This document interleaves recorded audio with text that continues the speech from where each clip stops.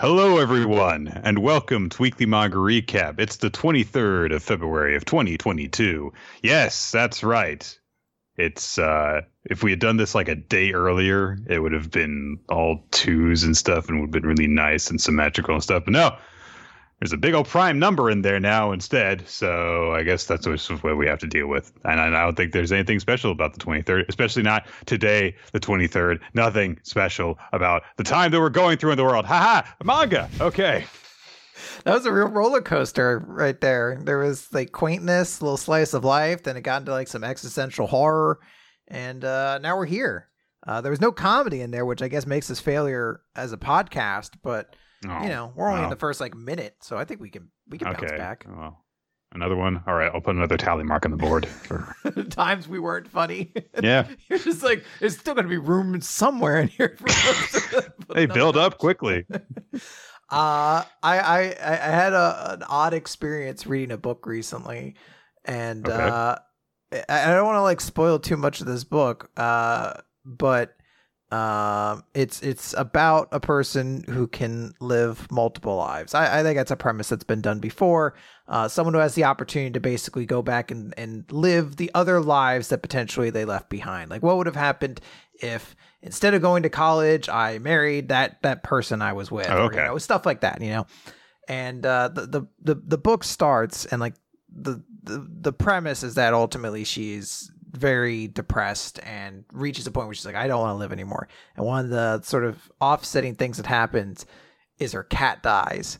And I was like super bummed out about it. They saw it like dead on the side of the road, like fucking probably got hit by a car. And it's like, God damn it, I couldn't even take care of a cat. So one of the first lives she goes to relive is she's like, what about a world where I made sure that cat always stayed indoor? And like that's like, I'd be a responsible pet owner, and the cat would still be alive. So she goes to that world, can't find the cat, looks under the bed, cat's dead. And it's like, oh man, this is brutal. She goes back. So it's like a cosmic guide to all this. And she's like, what the fuck? Why? I wanted a world where my cat was still alive. She's like, no, you wanted a world where the cat was indoors. Here's the thing. Cat didn't get hit by a car. The cat has like a heart problem and was going to die no matter what. The reason it went outside is because pets don't like to be like, they don't want to die next to you. They want to kind of like be off alone or something like that. She's like, I need to stress to you, it's not your fault this cat died.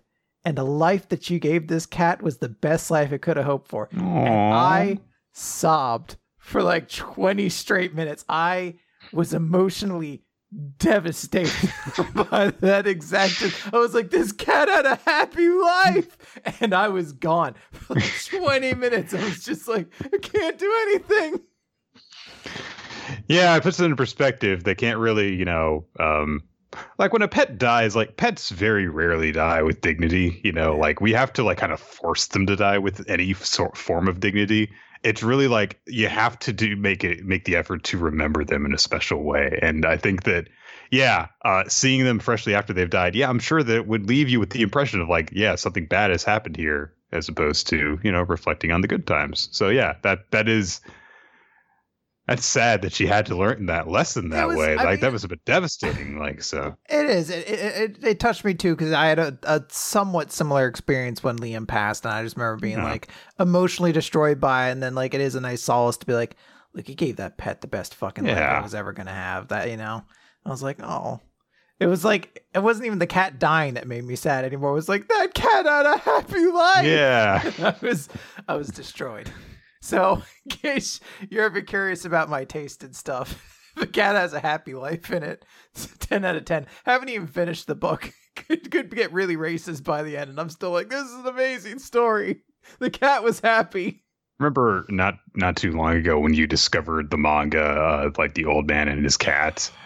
I was like, you didn't know about this? No, I think it was just a random TikTok I saw that was like, you should look at this manga, An Old Man and His Cat. I was like, this was created in a lab to destroy me. Like there's some cosmic, I have like a Masters of Evil level super group devoted to destroy me, and they all came together to make this manga because like they're going to kill me via dehydration. They're going to make me sob so much that I die. That is clearly their end game, and they found the delivery vehicle. This is manga.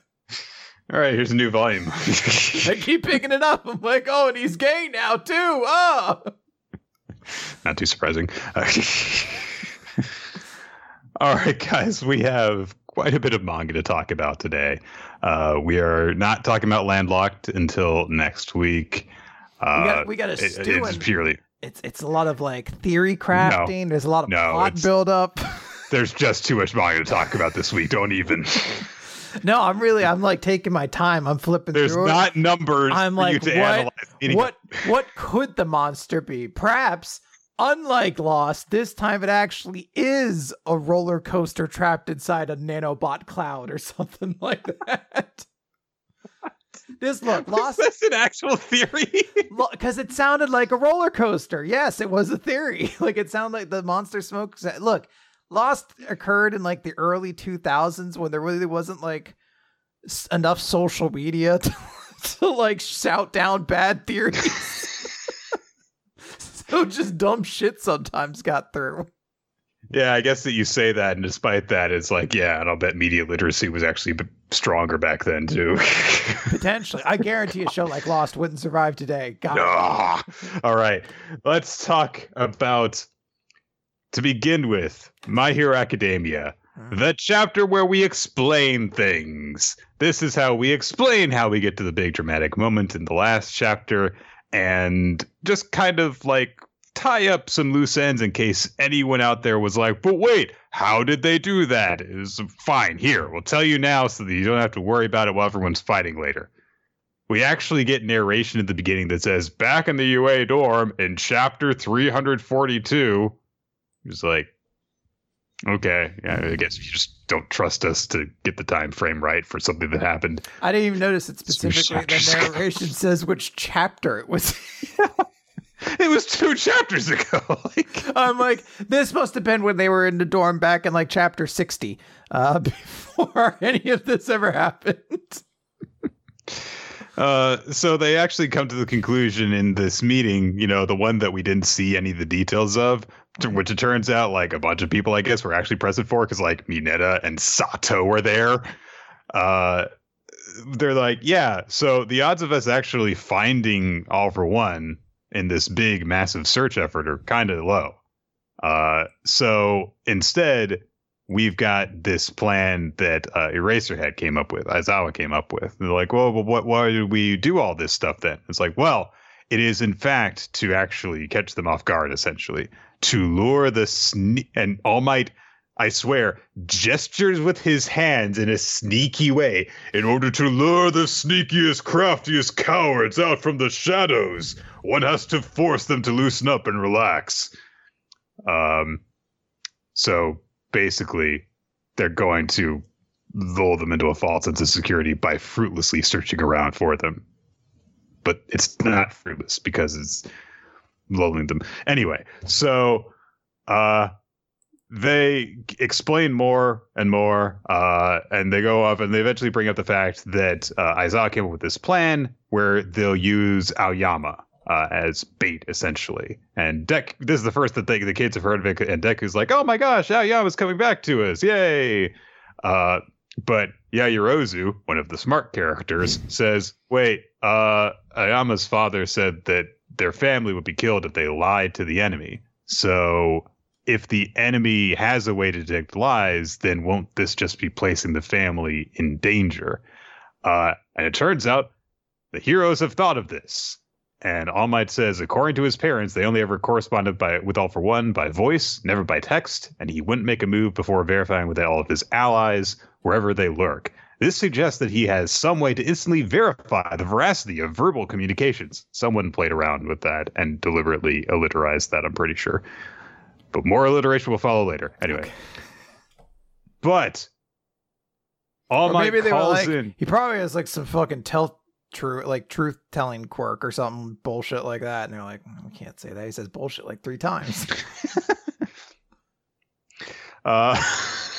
Children read this manga. The first draft of the translation, and then All Might just says, yeah, I don't fucking know. Well, he's got some fucking probably fucking magic, some bullshit, fucking garbage, fucking asshole.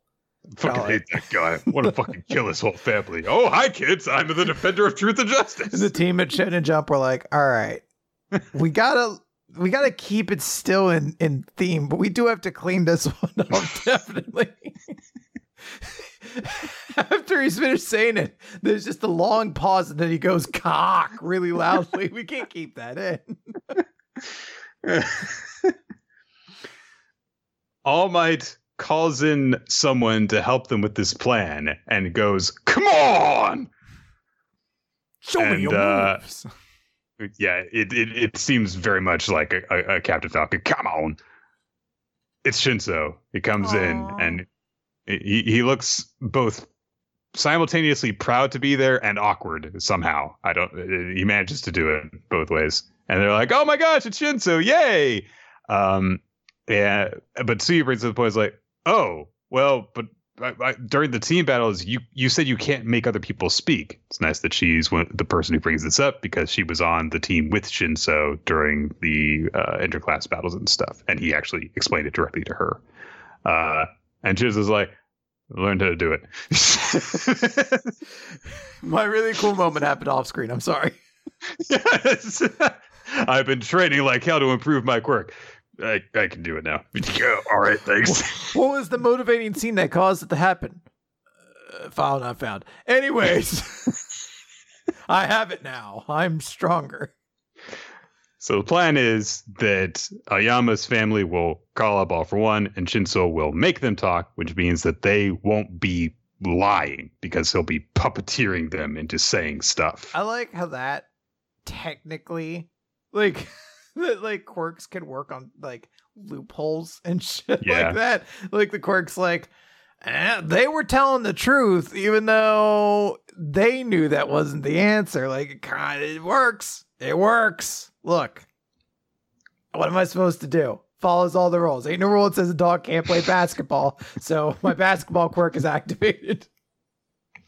Yeah, I guess it's a weird thing where we learned a lot of the details about how All for One's lie detecting quirk / hybrid quirk worked, but only enough to know that this would work, and not enough to know whether or not any of the other ways you could conceivably have a message relayed to him audibly, if they would or not would not work. Does it only work with like talking? Could you have a soundboard that would do the same thing? If like Aoyama writes down like All for One sucks eggs, like, and he looks at it, he's like, "No, I don't," and then Aoyama's head explodes. What does he just look at it and he just kind of cries? He's like, "Oh."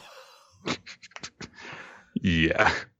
But hey, Shinso gets to have a very convenient excuse to rejoin the heroes, and hey, this character that is still quite popular, and people keep on saying, it's like, he should be with Class 1A. So he gets to participate in the final battle in a way. There you go. Hey. And everyone's, swarming around him. It's like, "Oh, wow, are you gonna join the hero course and stuff? You should join Class A. Yeah, and they're all really happy with him. And they gradually turn into chibi figures in the background, celebrating with him and stuff. The adults talk for a little bit. Tokoyami gets the action sound effect of "wait a sec," before he says, "Wait, we've got another problem here, because once our enemies are all lured into a trap, can we truly defeat them all? Our numbers are already lacking, and if we do somehow assemble every available hero at the chosen spot for the ambush, surely that would give us away." But All Might says it's okay, the heroes don't need to be there in advance. And so the second part of the using kids for committing war crimes part of this plan is that Aizawa has called upon Phantom Thief Monoma to copy Kurogiri's quirk so that they have a means of warping all the heroes in, as we saw in that. And it's a thing that I didn't even consider even in the last chapter, because Monoma and Kurogiri's human form have fairly similar hair color. So I just thought it was him. So instead, it's not that. They have not saved Kurogiri, or it is in fact just Monoma copied his quirk in order to use it. There you go. Monoma, in the scene where they are talking about this, expresses doubts about doing so. But I was like, look, I don't really have a choice here. I couldn't get through to him. And we don't even really know if he's more Kurogiri or Shirakumo at this point. And then he says, since losing my eye, my erasure is all but useless, meaning I'll be sidelined in the upcoming battle. I don't know if that means he literally can't negate quirks at all anymore without both of his eyes, or if it's way more of a strain on his one eye now or what. But it does definitely make sense that the part of your body your quirk relies on, you lose half of them. It don't work nearly as well, if at all. So,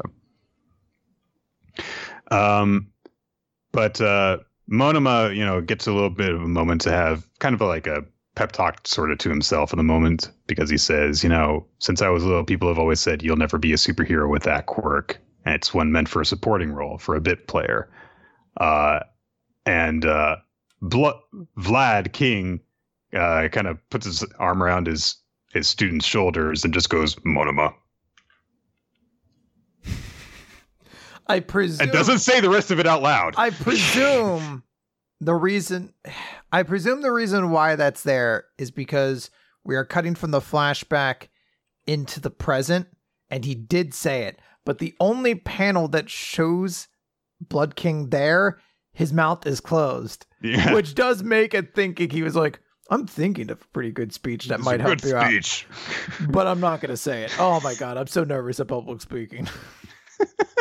I'm so bad at talking to students who need help. Why did I become a teacher? I hate teaching. I hate children. I really picked a bad job.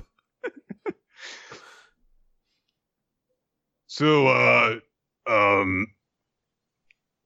has your sex education been covered? Should we go over that, literally right now? When you get erections, it's just your penis wanting to see the world. Anyway, I think I've covered everything. Can you teleport our heroes out there? Good night. Please say goodbye. What he actually says, allegedly, is this operation will fail unless everyone plays their part. There's no such thing as a bit player. You have been and always will be a star. Hey, pretty good speech, assuming he did make it. So, it's like the lyrics of a Katy Perry song. Which one? Not one of the weird ones later on. I think one of the early ones. No, one of the middle ones. The early ones were just about weird sex things. Okay, got it. So the alien one. All right. Okay. Yeah. So, that's the middle one. That's a middle one. Anyway, we cut forward to the present where the fight is breaking out. The teleported heroes and villains have all come in, and there's an army of everyone. And All Might is meanwhile back behind the lines. He's issuing commands from a control center saying if he steals One for All, he'll have no need to run and hide ever again. They'll attempt to bring it all to an end right now. Shigaraki does not seem to have a firm grip on his surroundings. He's running his fingers through the goop that they were teleported out of. And he starts to say something to Dabi, to Toya. But Dabi's just like, you ain't the boss of me. He runs in, immediately goes straight for Endeavor, and says, hey, you come to watch your pals get cremated. There is a huge explosion of fire, but also ice, because, hey, Todoroki is here as well. Our child soldiers have arrived on the scene. Yay! This is the moral thing to do as heroes. And so he counters Dabi's flames. He comes out of a portal with a whole bunch of the people from Class 1A. And the two of them, of course, opponent on each other. But All for One is like, are they hoping for a chaotic all-out brawl? And however, he does no idea what they have in mind, because All Might declares Operation Troy Tempt and Trap.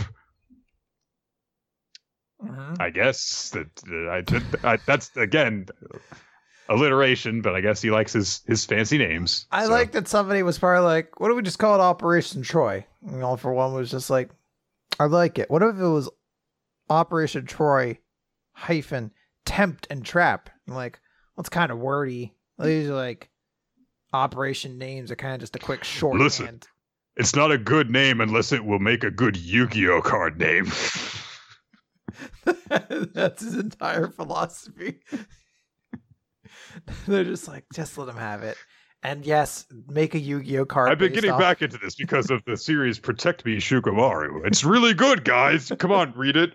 Well, someone else read it, please. I've got no one to talk to about this. I would love it if My Hero went on the weird line of like, read Protect Me, Shikamaru.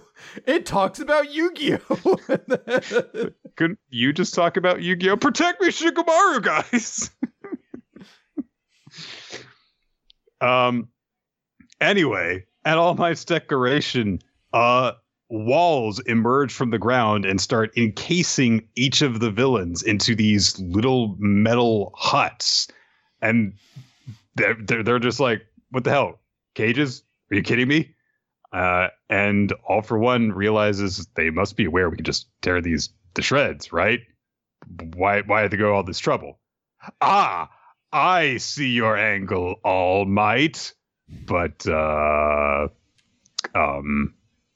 he really? He doesn't say anything else until, the rest of the plan's put into action. So maybe he's just pretending, for the people in his head who can hear him. Well, it's at the end. He's like, all of this to split us up, I guess.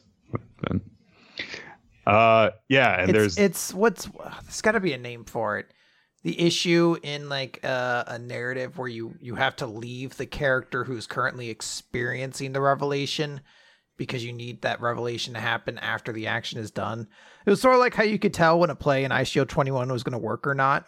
When you're like, oh, the person who's doing the play and thinking it through is thinking it out too loud. That means we're going to be surprised by the opponent who's figured it out. Because we can't, if we were in their mindset, then maybe, but if you're on this side now, you can't. There is a little joint thing that Tsukauchi and All Might say together. And they say that this, that's it. That's. And then they kiss. The number of different people that All Might has been shipped with, and Tsukauchi is definitely one of them. So there you go. Aww. But they're like, yeah, this was all so we could play to your ego and lure you out of hiding. And they say, shove them in, because Monoma summons more portals, and they're going to shove the cages through different portals and split up the villains. And I don't know if that'll just prevent All For One from just teleporting them back or what, but I presume that once, like, I don't know where they're maybe they're just assuming All For One's going to break out, and they're like, of course. But if they can get everyone else out, then like, hey, cool, we'll deal with all of that or whatever. Like, everyone else will be separated, and then we're going to be engaged with All For One. You won't be able to just teleport everyone else back.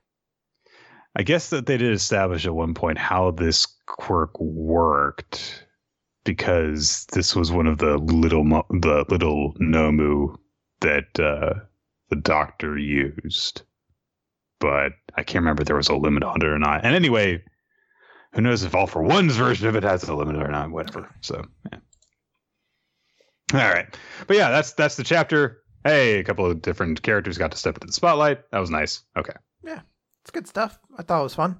I liked Monoma and Shinso getting cool moments. I kind of wish there had almost been like more dramatic build up to them, because this might be their final real show off. I feel like we might get a little something more for Shinso just because he's such a popular character. There might be something else he gets to do that'll be somewhere down the line.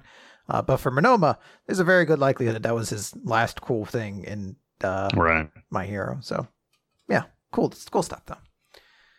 All right, Nick, let's move on over to Undead Unluck number 99. Save me, God! And we open in the ocean as Creed, Tella, and Billy are on a submarine. And they're like, huh. So why, like, Creed's like, we're not just getting led on a wild goose chase, are we? And Billy's like, no, Juez will not be the sort of person to do it. They note that this is the stipulation for returning the round table, as we saw earlier, is that they, Under, would get to take one of the rewards. And I forget the name of Kane, that's right. Kane, the whale that is basically their transport, shows up from the ocean with a little shield in its mouth. And they're like, yes, this was the reward for neutralizing Spring, a weapon that can reach God, one of the 3 sacred spirit treasures, Aegis. So there we go. Apparently it's been lost in the ocean for a very long time, but we'll figure it out. Billy then asks Tella what's the status of the others, and Tella explains that everyone seems to have their own plan. Engine, the character we have not met, but at this point we can now more or less confirm is probably Unburn based off his name. He and Karuru are remaining in Japan. Engine says, I've told him that I'd send for him at a later time, so maybe we won't see Karuru again. It's very possible. But at least Engine looks like he'll return. Yasai went back to whatever she was doing and said, call me if need be. She seems to have a sort of family that she's returning to. Yeah. Or maybe train disciples, potentially. That's also a family, Chris. Aww. They note Fang is in Union's prison, but after UMA Ghost was added, he said, I've got the hang of this soul thing. And he also said, I can still become stronger. So, I mean, they didn't kill him, so yeah. And we still haven't actually found out, I believe, what his ability is. That's right. Or at least we may have heard about it in like a source book or something like that, and I've just forgotten. So, well, if we read the book Unmasked, then that'll it really does fit with everything. Just everything. Creed is, of course, like, yep, that sounds like him, but who actually told you that? And Tella's like, Latla told me that. She's currently working with them in the search for Fuko, along with Bunny. And they're like, oh, where's Rip? And I'm like, I don't know, Rip's being moody at a cemetery. He's being anti-hero shonen character, so he'll show up when he needs to show up, I guess. There is also a funny moment where we see that Latla is helping them to figure out where Fuko is because she just points to a map. She's like, she's definitely there. Okay, we can rule that area out. Thanks. And they're just like, yeah, well, ain't that selfish, especially when the whole world's about to come to end in 3 months. And Tella's like, I mean, we don't know if it'll even make it past a month. And Billy just says, it will. Those guys excel when they're working for the benefit of others. So we cut back over to Union, where Juez is getting like a report saying, yeah, planet's temperatures continuing to rise. Sea levels rising. In 1 month, the continental coast and the cities will sink to the ocean. In 2 months, it's predicted the world's population will be cut in half. And yay! Yeah. Juez is looking in like a Bacta tank and is like, killing 3 of the seasons really threw off the world's balance and triggered the planetary revolution that's led us here. Maybe killing you, Autumn, the last season, will alleviate our problems. And Autumn's like, nah, that's pointless.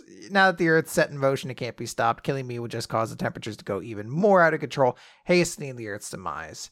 And Juez sort of says, like, even if that's so. And we cut over as Chikara, Phil, and Tatiana, they've found a sign of UMA snow. It was close to winter after all, so I guess they're going to be able to add, hopefully, snow to the world, potentially. Who knows? I think it's important that it is Chikara and Tatiana there. They did not send Top because now that those two are, of course, romantic. Oh, no, Chikara is the one linked with Tatiana. I forget. These two have had such a spiritual connection since the start of this manga. It's easy to forget which one's which. Well, I hope the sexual tension currently going on in Antarctica or whatever isn't too hot. I hope Phil, the character we all know a lot about, has been able to balance things out. That is a story rife for fan fiction. Get on it, everybody. Your 3 favorite characters who constantly hang out together: Phil, Chikara, and or person. We cut over. Topps found another UMA. It's Spin. Oh wow, they're gonna make the revolution a little bit slower. Hopefully, Mui and Shen have found Atmosphere with Bunny.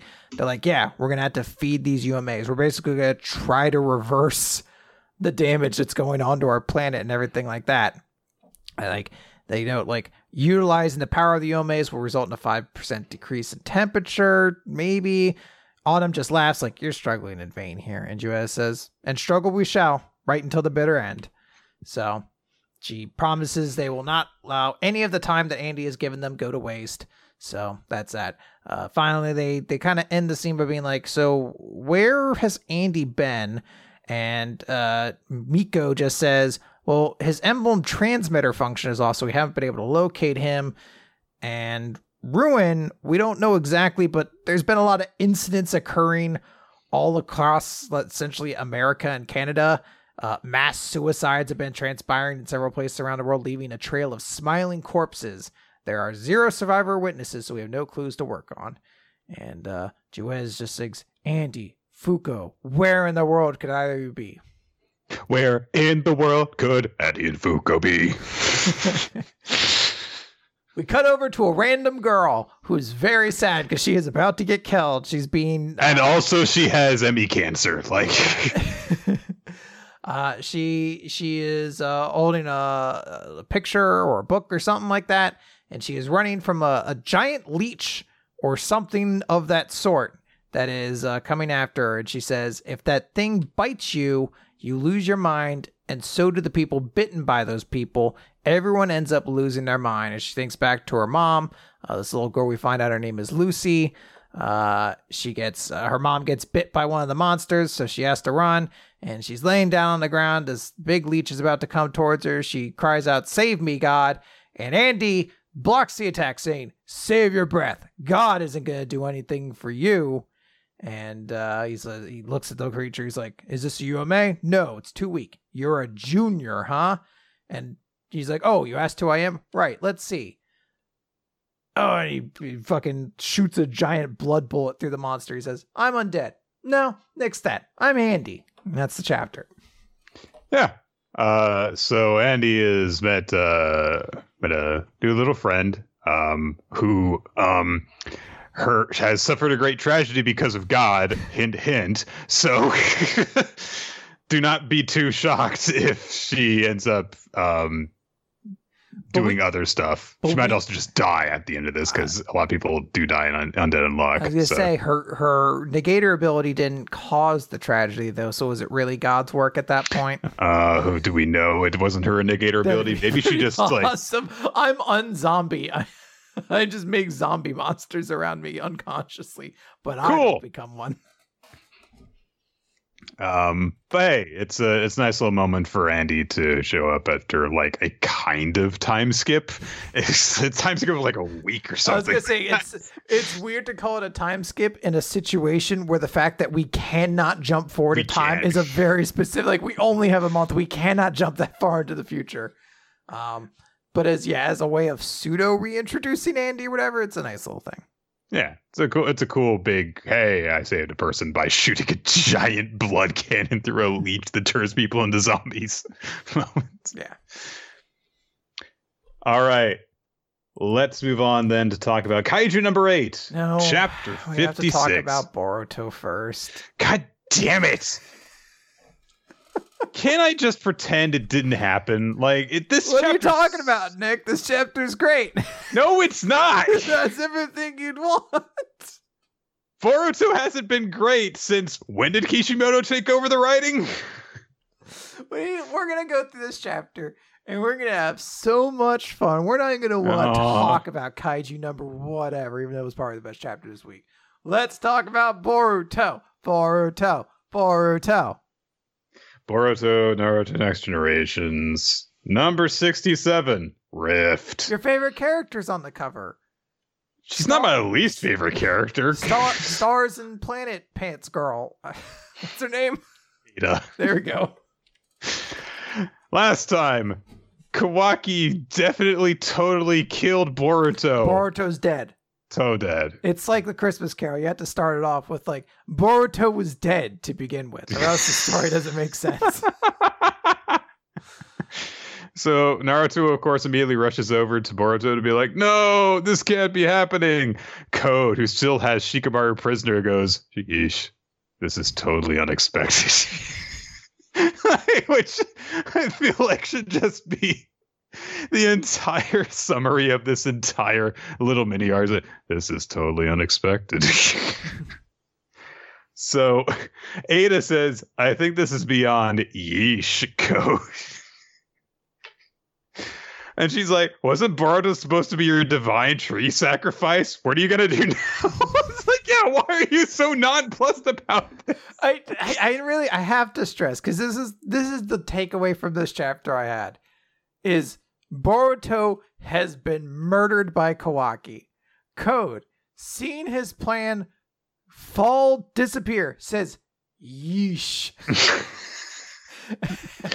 And Ada follows it up by going, I think this is beyond yeesh code. And I was like, not since Kurama explained nuclear fission has the dialogue in Boruto been so poignant as a character commenting yeesh to a murder. So Code, just in full nihilism mode, just goes like, just move on. There's nothing else we can do. Who'd have thought Kawaki would regain karma, much less kill Boruto? And Ada says, don't take this the wrong way, okay? I have no intention of interfering with your goals, but I do need to say one thing. Don't you dare even think about using Kawaki for the sacrifice. I will not allow it, period. And I just know that in this moment where Code goes ellipses, that he's like, oh shit, I could use Kawaki for the sacrifice. That's right. God. He's like, all right, I'm going to go now. And then he slashes the ground to make himself a portal to go out of there. He's like, you've done it now, Kawaki, killing my precious sacrifice. I have an urgent matter and I'm retreating temporarily. But remember this. I'm retreating temporarily. But before I go, I just need you to know that. But before I go, this is very important. I'm going to go right now. But before I go. One more thing, though. And I'm not running away. I'm leaving and sparing your life. And he tries to get off like a last cool exit line. He's like, acquiring power won't change anything. You'll never be free for your entire life. Someone will always be leading you around by the nose. That's the fate you bear. I know it well. And he's like, anyway, I don't need this anymore. And he kicks Shikamaru away.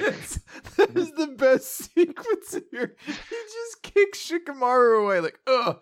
And then he goes to be like, see you later, loser, and fall backwards into his stupid things. And then they disappear. So he just falls on the ground like an asshole. Oh, no. He's like, see you later, shitheads. Nobody says that. I'm still cool. Everyone sucks but me.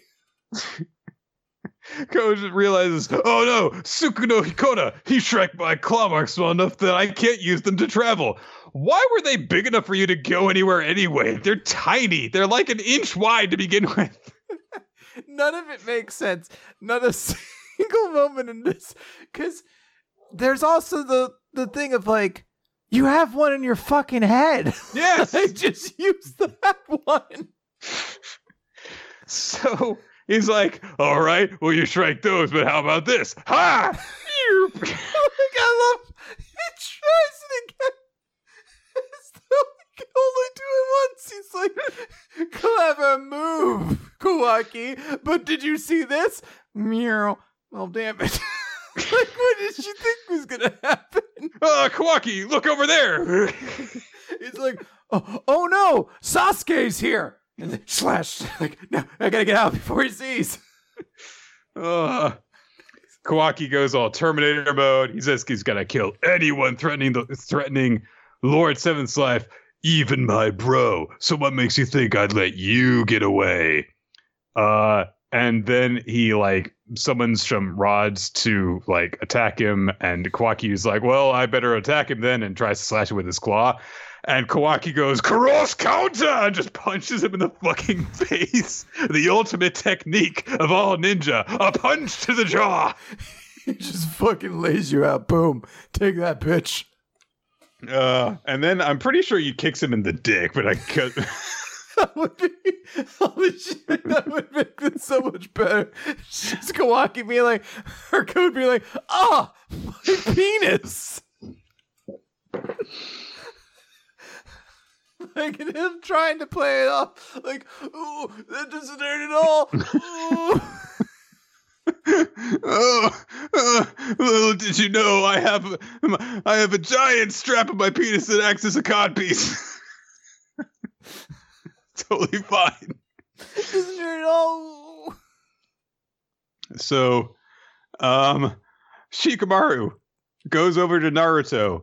Who is, of course, like, Boruto, open your eyes. And Shikamaru's like, Naruto, pull yourself together. His son's dead. And Naruto apparently is so distraught that he has come out of sage mode and he's like, Shikamaru, Naruto, I know you're in pain, but the battle's not over yet. And Naruto's like, tell me it's a lie. This can't be happening. Tell me a lie. Yeah, that's right. He lost a smile.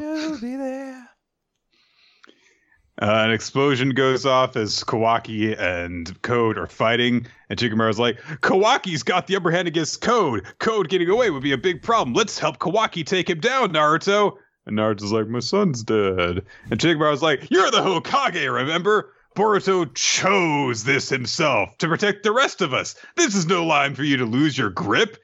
I mean, I would help, but, that guy's scary, okay? He beat me real easily, so what can I do?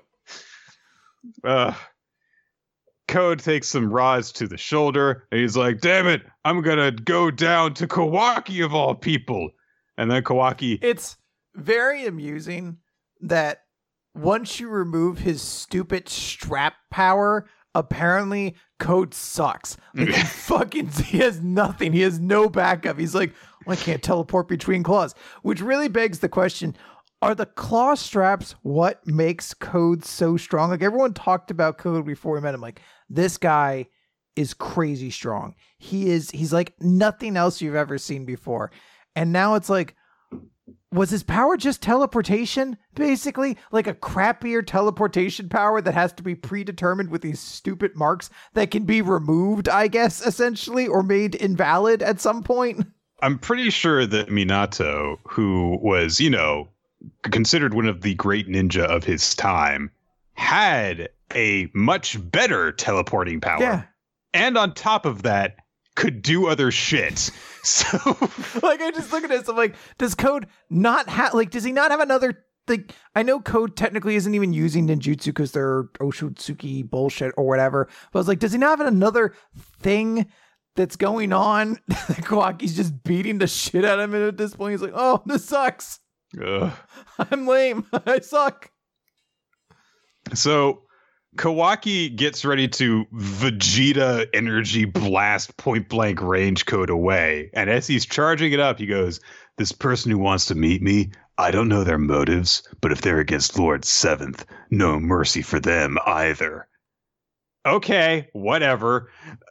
So Code does something that honestly, the first thing he does is actually pretty clever. Because he's just like, well, shit, my straps keep on shrinking, but I've got a backup strap. And he just reaches into the strap on his head. Like, all right, fair enough.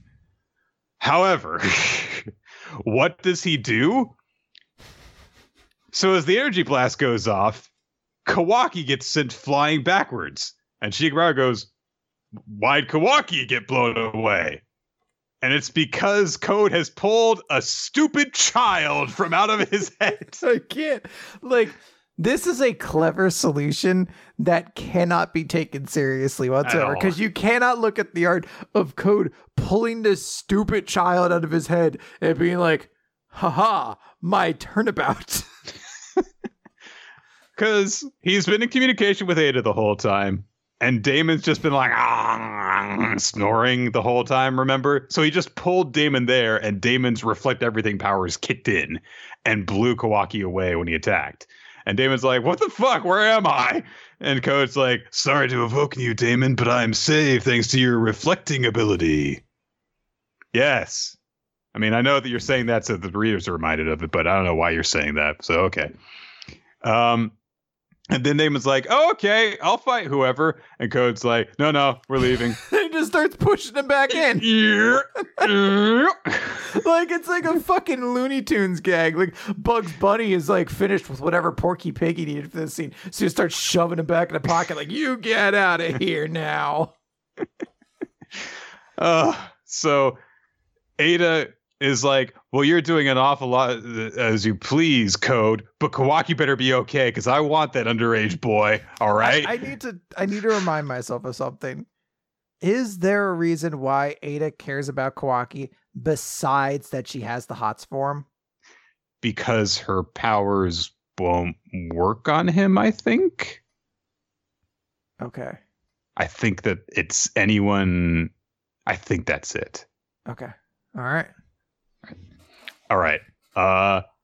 So Kawaki is like, well, now that I can use all my strap powers as much as I want, I'm going to make it so I don't even have to walk over to Kawaki to check his pulse. Ha ha! That's right, I'm checking your pulse from over here, Kawaki. Shrink that, Clarmark. Ha, fuck you. He's alive. Very important question. Why does Code not just grab Kawaki here and teleport him away? I don't like this one bit, but I have to give it to you. Looks like I don't stand a chance against you right now, Kawaki. I gotta get my limiters removed. You're gonna restore my true power to me, Amato. Running away. But why doesn't he just take Kawaki to Ada? Isn't that what they want? I gotta get my limiters removed. I know, but you... all right, fine. So Shikamaru is looking around, sees, Naruto's, adopted son unconscious, beat up over there. His actual son dead in Naruto's arms. And he's like, all right, so let's talk about Kawaki, Naruto. How are we going to deal with him? And Naruto's like, what are you talking about? Shikamaru's like, well, he killed his own comrade. Even given the situation, he didn't hesitate at all. And Naruto says, this is the weirdest, stupidest fucking argument whatsoever. Like, the fact that they're having this annoys me because it was such a huge, emphasized point at the start of Naruto that they're like, look, sometimes when you're a ninja, you have to do shit you don't want to do, and you might have to do and kill people you don't want to, and that, or you're going to see friends of yours die, and that's just part of the mission. You have to accept it. And fucking Shikamaru's like, no, Kawaki didn't care enough. I don't think this is even though he and Naruto or Boruto were like, you gotta do it, bro. You gotta kill me, bro. We made this deal, bro. We're gonna do it, bro. I'm gonna have to kill you. Clearly had a connection. Why Shikamaru decides to interrupt to be like, I don't know. There wasn't enough hesitation, so I think Kawaki is a bad guy.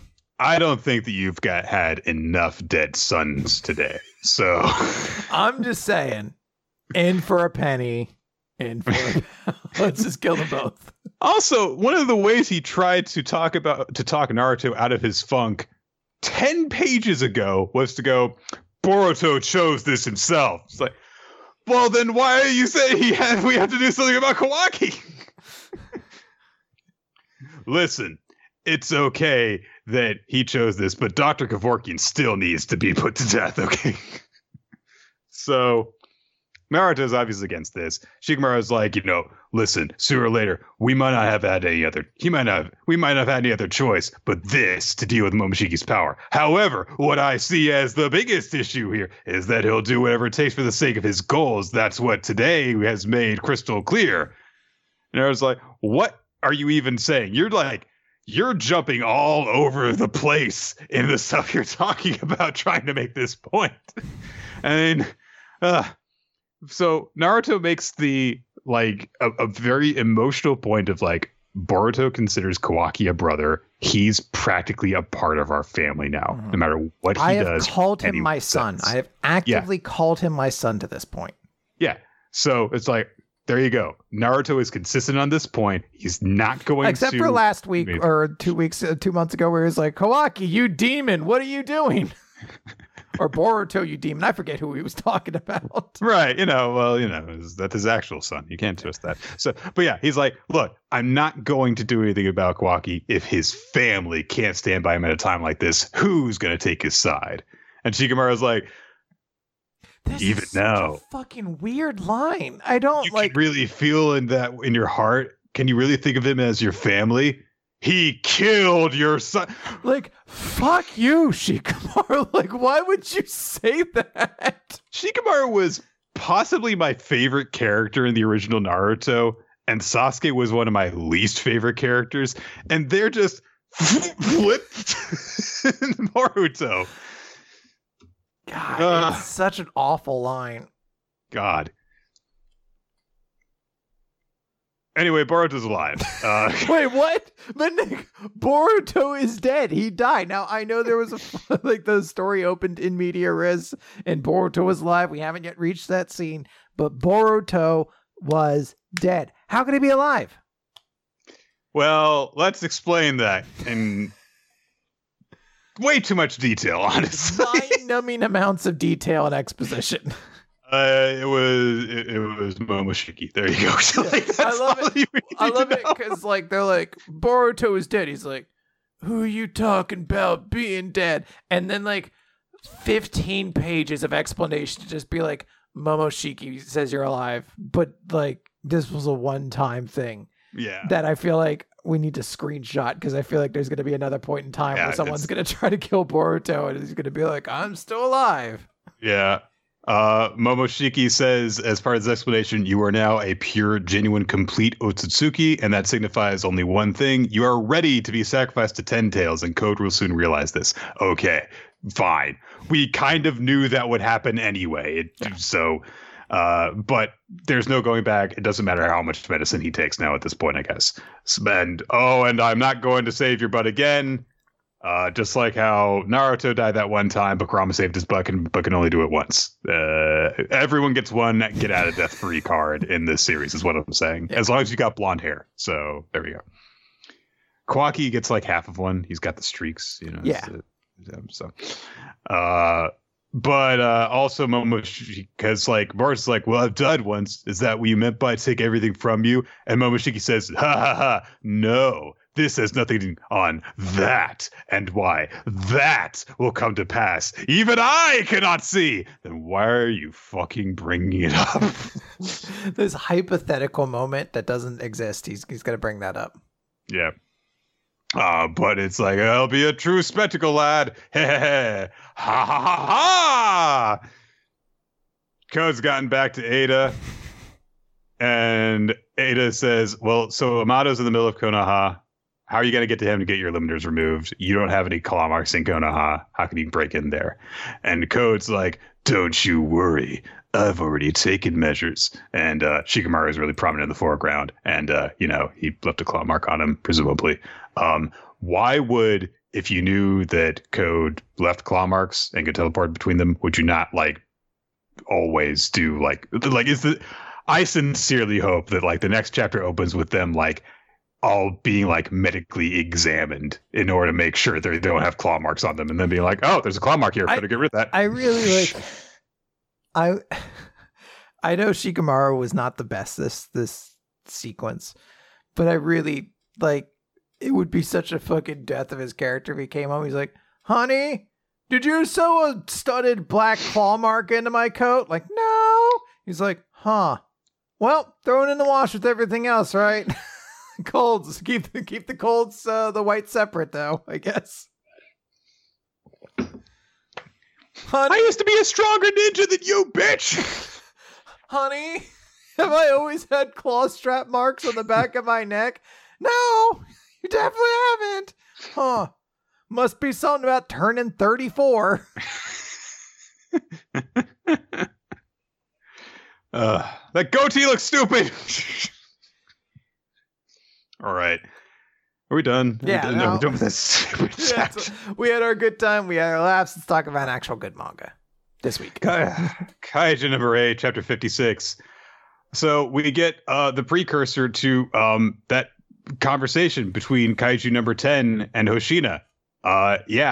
So apparently when Kaiju number 10 awakened and they were trying to get some information out of it about Kaiju number 9, it was like, yeah, I'm only going to fight that guy. I'm only going to talk to that cool guy that I fought. That's the only person I'll talk to. So Okonogi explains this to him. And they're also like, while they're examining stuff, they're also like examining stuff and then examining its like fortitude levels and blah, blah, blah, blah, blah. Mina is there, of course, because she is the captain of Hoshina's unit. And Hoshina just walks into the vessel and he's like, yeah, I'll go talk to it. And despite the fact that it's, a head with a spinal cord attached and in a back to tank, Kaiju number 10 goes, like it's going to go on a rampage at any second. One of the scientist dudes who's observing is like, holy shit, this thing's still very terrifying. Hoshina replies with, will you keep it down? If you do that again, I'm going to cut your ass down. So not phased in the slightest, which amuses Kaiju number 10 greatly. And he says, I knew you weren't like the others. I would have loved to feed on you for sustenance.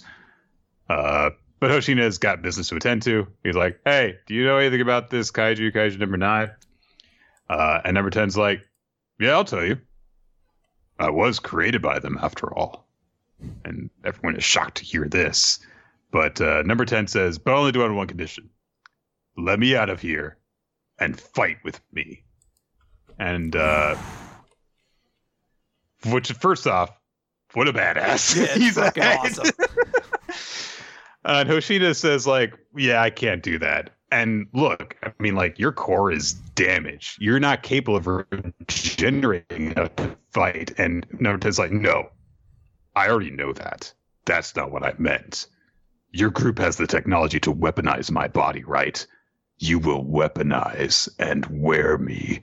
Hand your body over to me.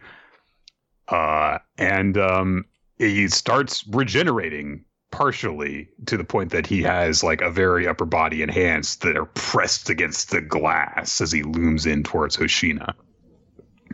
And of course, everyone's shocked by this because they're like, holy shit, it's asking to be turned into a weapon. And Okanogi says, like, hey, no, no, we can't do this. It's got a will of its own, and we can't weaponize it still. We have no idea what effect it would have on its user. But number 10 keeps on talking and says, my fight with you was fun. It was like being in a dream. And Hoshina's like, it wasn't fun in the least. And number 10 doesn't believe this and says, I fought you, so I know. You were clearly enjoying the fight, too. You and I are alike. I'm certain you can understand.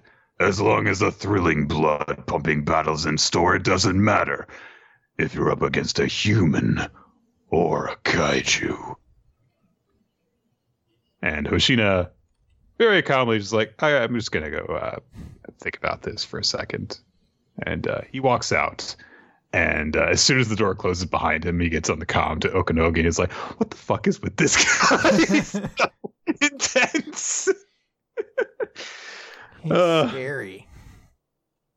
And then he kind of just vents a bit. He's like, oh my God, he's so scary. And Okanogi is objecting and saying, it's like, God, no, you can't do it. There's no precedent for this. It could take over your body. But Hoshina reasons that this is the only source lead that they have on Kaiju number 9. And he says, I guess sacrifices have to be made.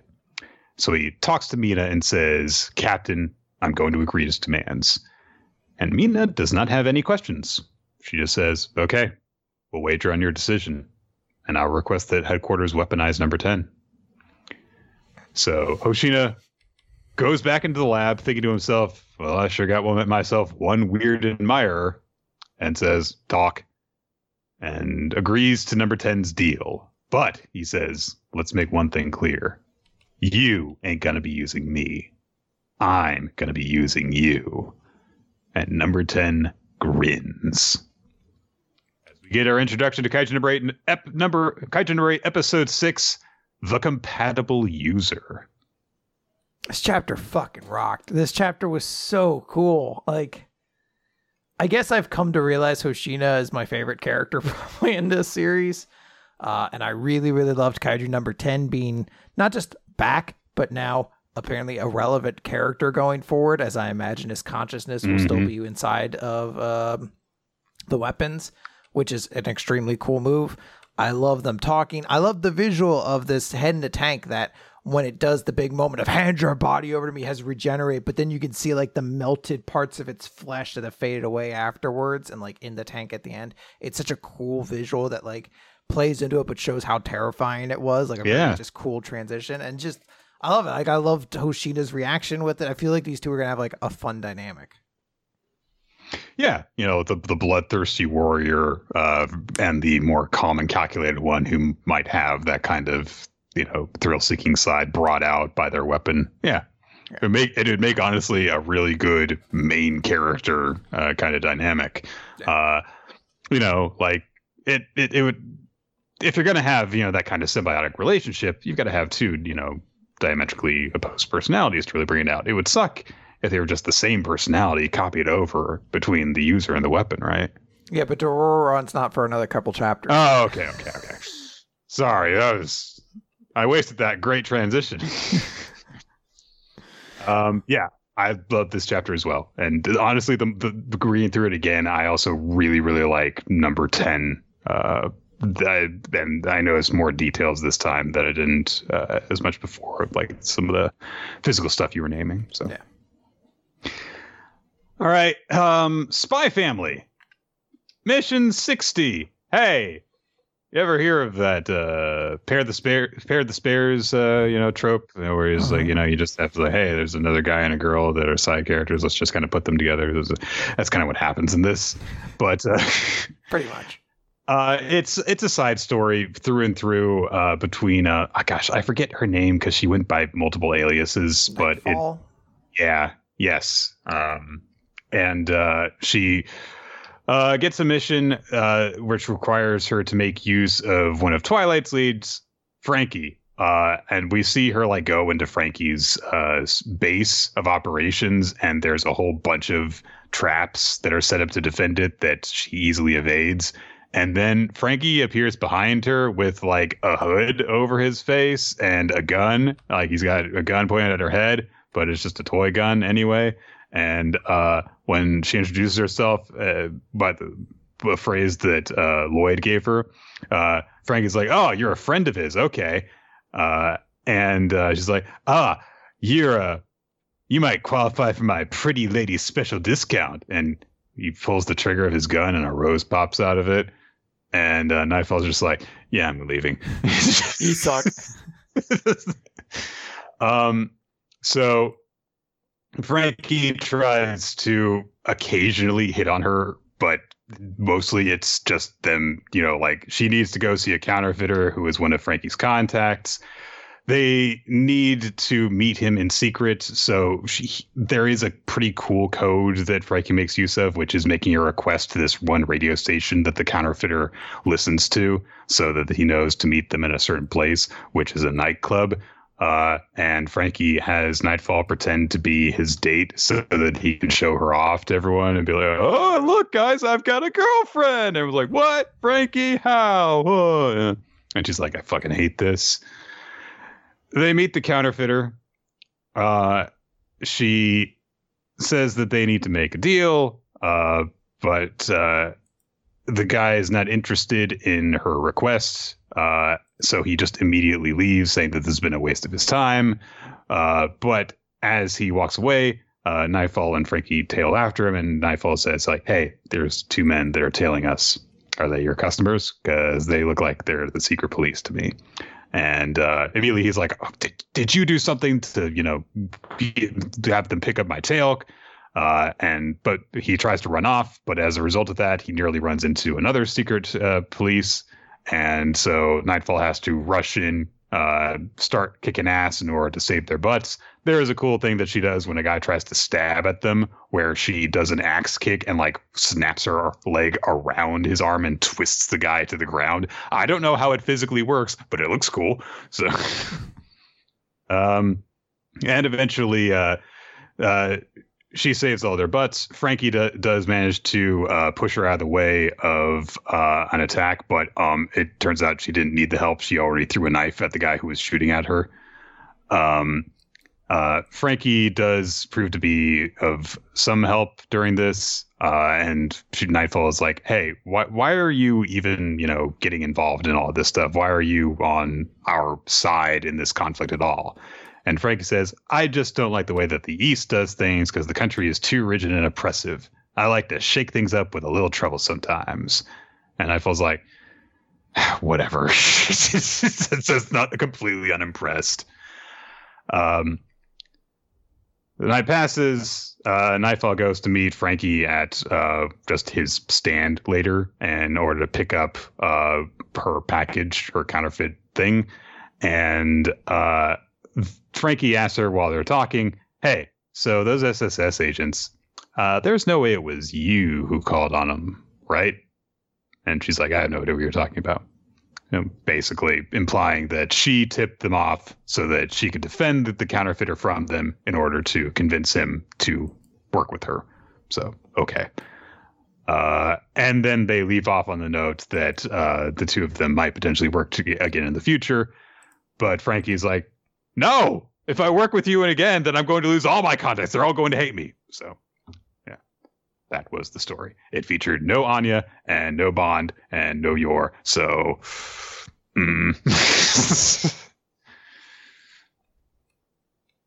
Chris? Yeah, that was a chapter. It featured my two probably least favorite characters, so I didn't really have too many thoughts on it. Frankie should be a much funnier character than he is, shouldn't he? Like, I don't know. Like, he's a series that's so funny with just about every other character.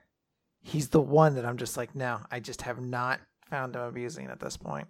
And he's the dopey, schlubby comic relief character. Why isn't he that funny? Like, I don't get it. I don't know. Nick, let's move on, though, to Eden Zero, Chapter 180, Operation Planet Eater. Now, I believe I made a comment maybe last week or the week before that where I was like, why does everyone say Holy is hot? Because she has the same body type as every other character in Eden Zero. And I recognized, I was like, that's not true. Hermit doesn't. But I was like, Hermit also is kind of trying to play into the lolly archetype. But then I stopped. I was like, Clayne doesn't really have that body type at all. So I guess that's not true. Turns out I was wrong. Ever since her time skip, she has gigantic cans now, as evident by the cover page. So every girl, basically, aside from Hermit and the ones that the creator has deemed unappealing enough to not sexualize, have the exact same giant body type. So the actual chapter opens with the planet Lendard, as there's I guess collaborators in a building. It's to show us that Dead End Crow has killed them all except for one, and Ziggy is like, why did you kill all of them? And he's like, well, I was using those. Yeah, he's like, I was using those. I don't know why that's Ziggy's voice, but it is. Well, it's his voice now. Yeah, I was using those. I will kill all the humans. I needed those. And Dead End Crow is just like, well, I didn't know you kept human pets around. I accidentally squished them. And Ziggy's just like, you humans you stomped on are all highly skilled in their respective fields. It'll take hours to collect them all again. Come on, Crow! Like, what's the deal? Dead End Crow's like, but you were just going to kill them anyway. So, like, what's the problem? And Ziggy's just like, even so you broke my things. I am not amused. Do you understand? So, yeah, there's some tension there and everything. Basically, they have to exposition their partnership. So Ziggy's like, when this battle's over, you can have the entire Cade cosmos. Then you can devour all the humans you want. All of them, until they go extinct. I don't care. But first... And Crow's like, yeah, I know. You want me to sink the Eden Zero ship, right? And Ziggy's like, yes, the Eden Zero. Every bit as powerful as the one. And the one is busy somewhere else. That is why I need your help. Which could have been like a cool little tease of world building. Like, oh, what's the other one doing? Until immediately No, let me just tell you right away. Yeah, Crow's like, what's the other one doing? He's like, oh, I'm using it to find Mother's location. Like, well, that's not nearly as exciting as like just leaving it up and then finding out later on. But whatever. It's a cool shot of the Eden's one hooked up to a bunch of stuff. Yeah. I will say. It's cool lighting on it. So. Yeah. We cut over to Billia, who's like, are you seriously going to go try find Mother? They're like, yeah, when this battle was over. And they're like, battle? But didn't you hear? You could barely... She immediately is like, you barely held your own against me in a fist fight. And Rebecca's like, yeah, but I'm really actually more of like a sharpshooter. And also, I didn't use the ether gear I had. That part. Yeah, she was going very easy on you. Yeah. And the Billy is like, ether gear? When did you learn to use ether gear? And I really want Couchpo to walk in and just be like, oh, we have a bath. If you bathe in it once, you get superpowers. You should definitely use that. But she says, hey. We haven't had enough bath scenes lately. That's what I know. 3 in a row. Let's keep going, guys. Hey, I heard we're going into battle. You might want to disembark for a while. And the Billy is like, then why are you here, Miss Couchpo? That's a good point. And Couchpo points to herself and goes, I'm here to protect the kitchen. These days, I'm known as the Stomach of Edens. No one calls you that, Couchbo. Look, Couchbo, you seem like a nice lady. You get along with everyone. Everyone likes having you around. You help out with Becca's videos and stuff. No one calls you the Stomach of Edens. No one calls you. It doesn't make sense. Couchbo, people have a higher opinion of you than that. You don't need to lean on this. Don't be like Moskoy. People like you. Like that's the best. They're like, please don't be Moskoy. Don't become him. You have something. You have respect still. You can contribute to valuable. I believe in you, Couchbo. You don't need to just be a fat stereotype. You can be a presence in conversations, not just a hanger-on, not just an albatross around the neck of a scene. You don't have to just be the Stomach of Edens. You could be the heart. You could keep everyone grounded. No, we need a normal person on this ship. Don't you understand that? Nope, I gotta protect the kitchen. That's why I'm the Stomach of Edens. Something I'm like, you don't cook for the ship. The ship cooks itself. 2, what are you going to protect? You have no powers. I don't understand what do you think your role is? You're not an engineer. You can't fix the food machine if it breaks. Like, I don't know what you find your duty is. God. Lobelia just says, well, I'm expecting to die soon anyway, so I might as well stick with you guys until the very end. Plus, I'd get to be with Rebecca anyway. I mean, she makes a pretty good point. Yeah. We cut over to a briefing room where everyone's there, including. Oh wait, we need to hold on. We need to really speed up this Lobelia character advancement, though. Is like she apologizes to Happy, but he's fine with her already. Yeah. Thanks for that. Yeah.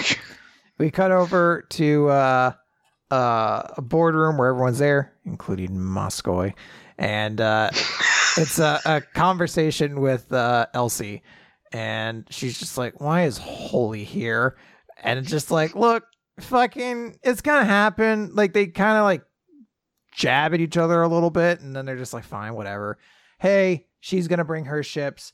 It's part of the plan. You're gonna bring your fleet in. Holy's gonna bring her fleet in. And then the Eden Zero will be able to use that sort of distraction to break its way through the outer defenses of the planet. And they're gonna be there. Boom, bada bang. And then once they're there, the Crow attack team, made up of starfighters, and the core subjugation team will split up and go out their different routes. And Elsie's like, wait, we're going to be facing Dead End Crow? And it's like, yeah, I guess that's kind of a pretty big deal to just drop off very casually in this meeting. Like, hey, you know, one of the 6 strongest fucking people in the entire cosmos or whatever, one of them's going to be there too. Holy Shiki notes like, hey, Holy only agreed to help us if we help her beat Dead End Crow, so we have to kind of tackle this.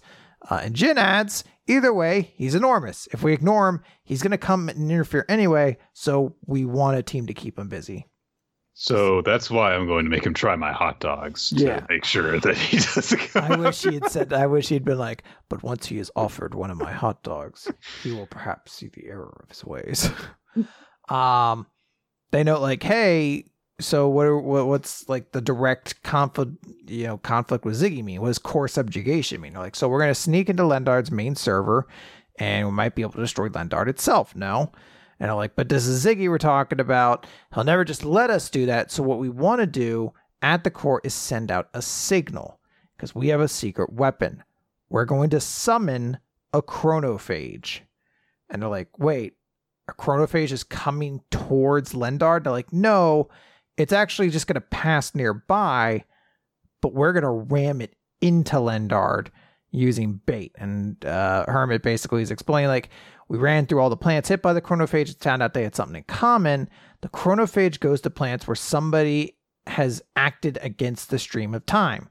Norma had Rebecca coming and going with her cat leaper plower, and Rebecca was on Gilst as well, so that stands to reason. And Rebecca immediately starts justifiably being very concerned about this. She's like, wait, did I cause those things? Did I get those people killed? And they're like, not exactly, because Weiss was also already like there, and it doesn't visit every planet you visit, or else Blue Garden would have been eaten and stuff like that, so don't worry yourself too much about that. So Rebecca steals herself, is like, all right, what do you want me to do? And they're like, well, it won't just be Rebecca. If we're going to carry this out, all of us will have to be walking hand in hand with danger, which is a stupid way of phrasing that. Once the chronophage has been summoned, we all basically need to leave immediately. So that's going to be their plan. Get in there, summon the chronophage. That's probably the only thing that actually could stop Ziggy, and then get out of there before the actual chronophage attacks. And they haven't really offered too much more of an explanation beyond that. They're just like, yeah, we're going to call it the Planet Eater. And that's how we're going to try to do this. I call it Operation Flying Purple Planet Eater. Aw, it works out perfectly. So the chapter is fine for most of it. It's just that this whole thing, this idea of like, we're going to lure a chronophage to the planet and weaponize it. It's a really cool idea that has some huge potential dramatic connotations to it based off of the idea that like, oh, Rebecca could be partially responsible for some of the stuff that we have seen chronophages do in the past, all the havoc that they have unleashed. And that just kind of just gets just going to scooch by that and not talk about that. There is, in fact, a point where Rebecca is trying to like bring a point, and the wife's just like, "Well, it would be one for you. Don't think about it." Yeah, okay. Just do it. Just do it. Instead of confronting the potentially, the potential dramatic moments that it could have from that, and also, I want to clarify: they're proposing that they lure a giant, unstoppable cosmic entity that eats time to use against their enemy and stop them.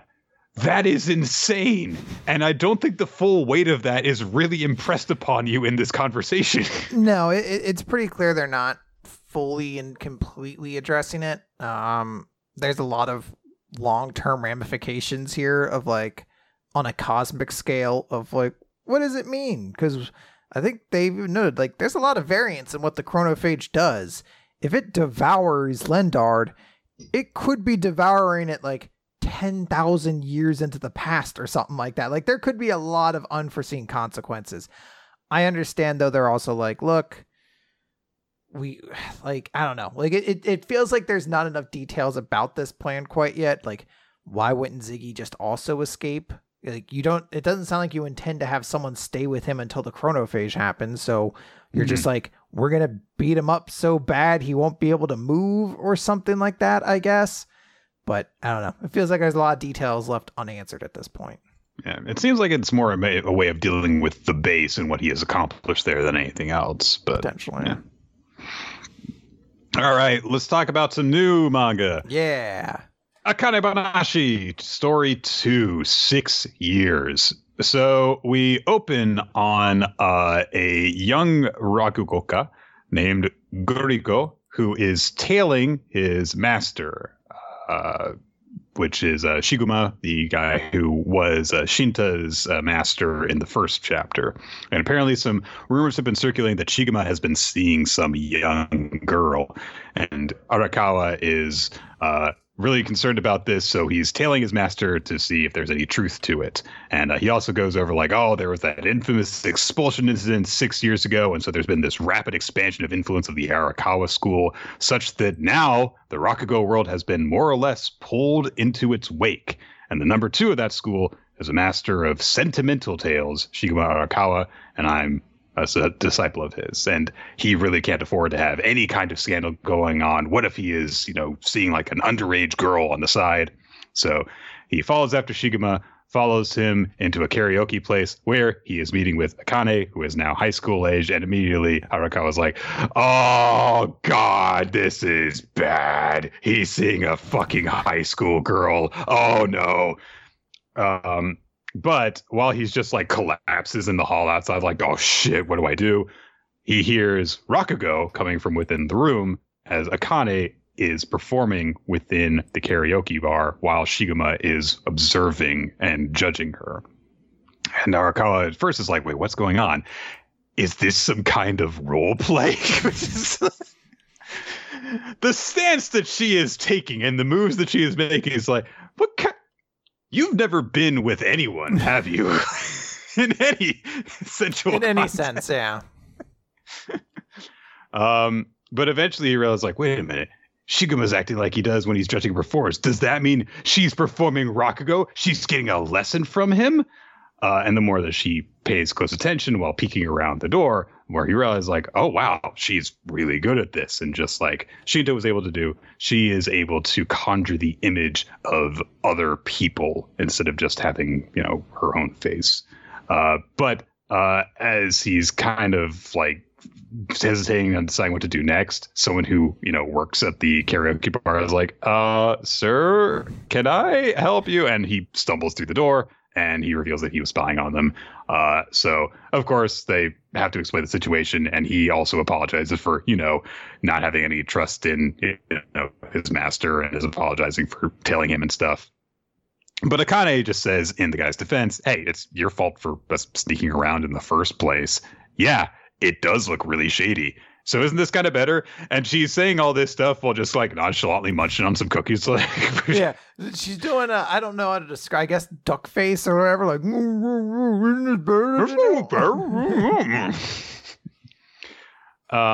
so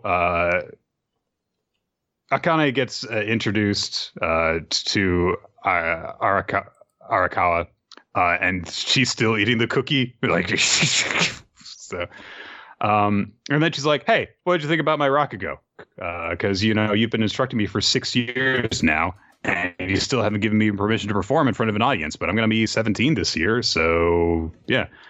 And Shiguma asks, like, so you still want to do this? And she says, yeah, I'm going to be a Shinichi of the Arakawa school, and I'm going to make them all realize, especially him, just how great my dad's craft was. I'm going to prove it to everyone. So accept me as a proper pupil. And we get a flashback to when they first came to this arrangement, when fresh off of her father being expelled, Akane approached Shiguma and said, I want to be a Rakugoka. I've got to do this. And Shiguma's like, hey, look, why do you want to do this? What happened? And she says, my dad joined a company that sells concrete.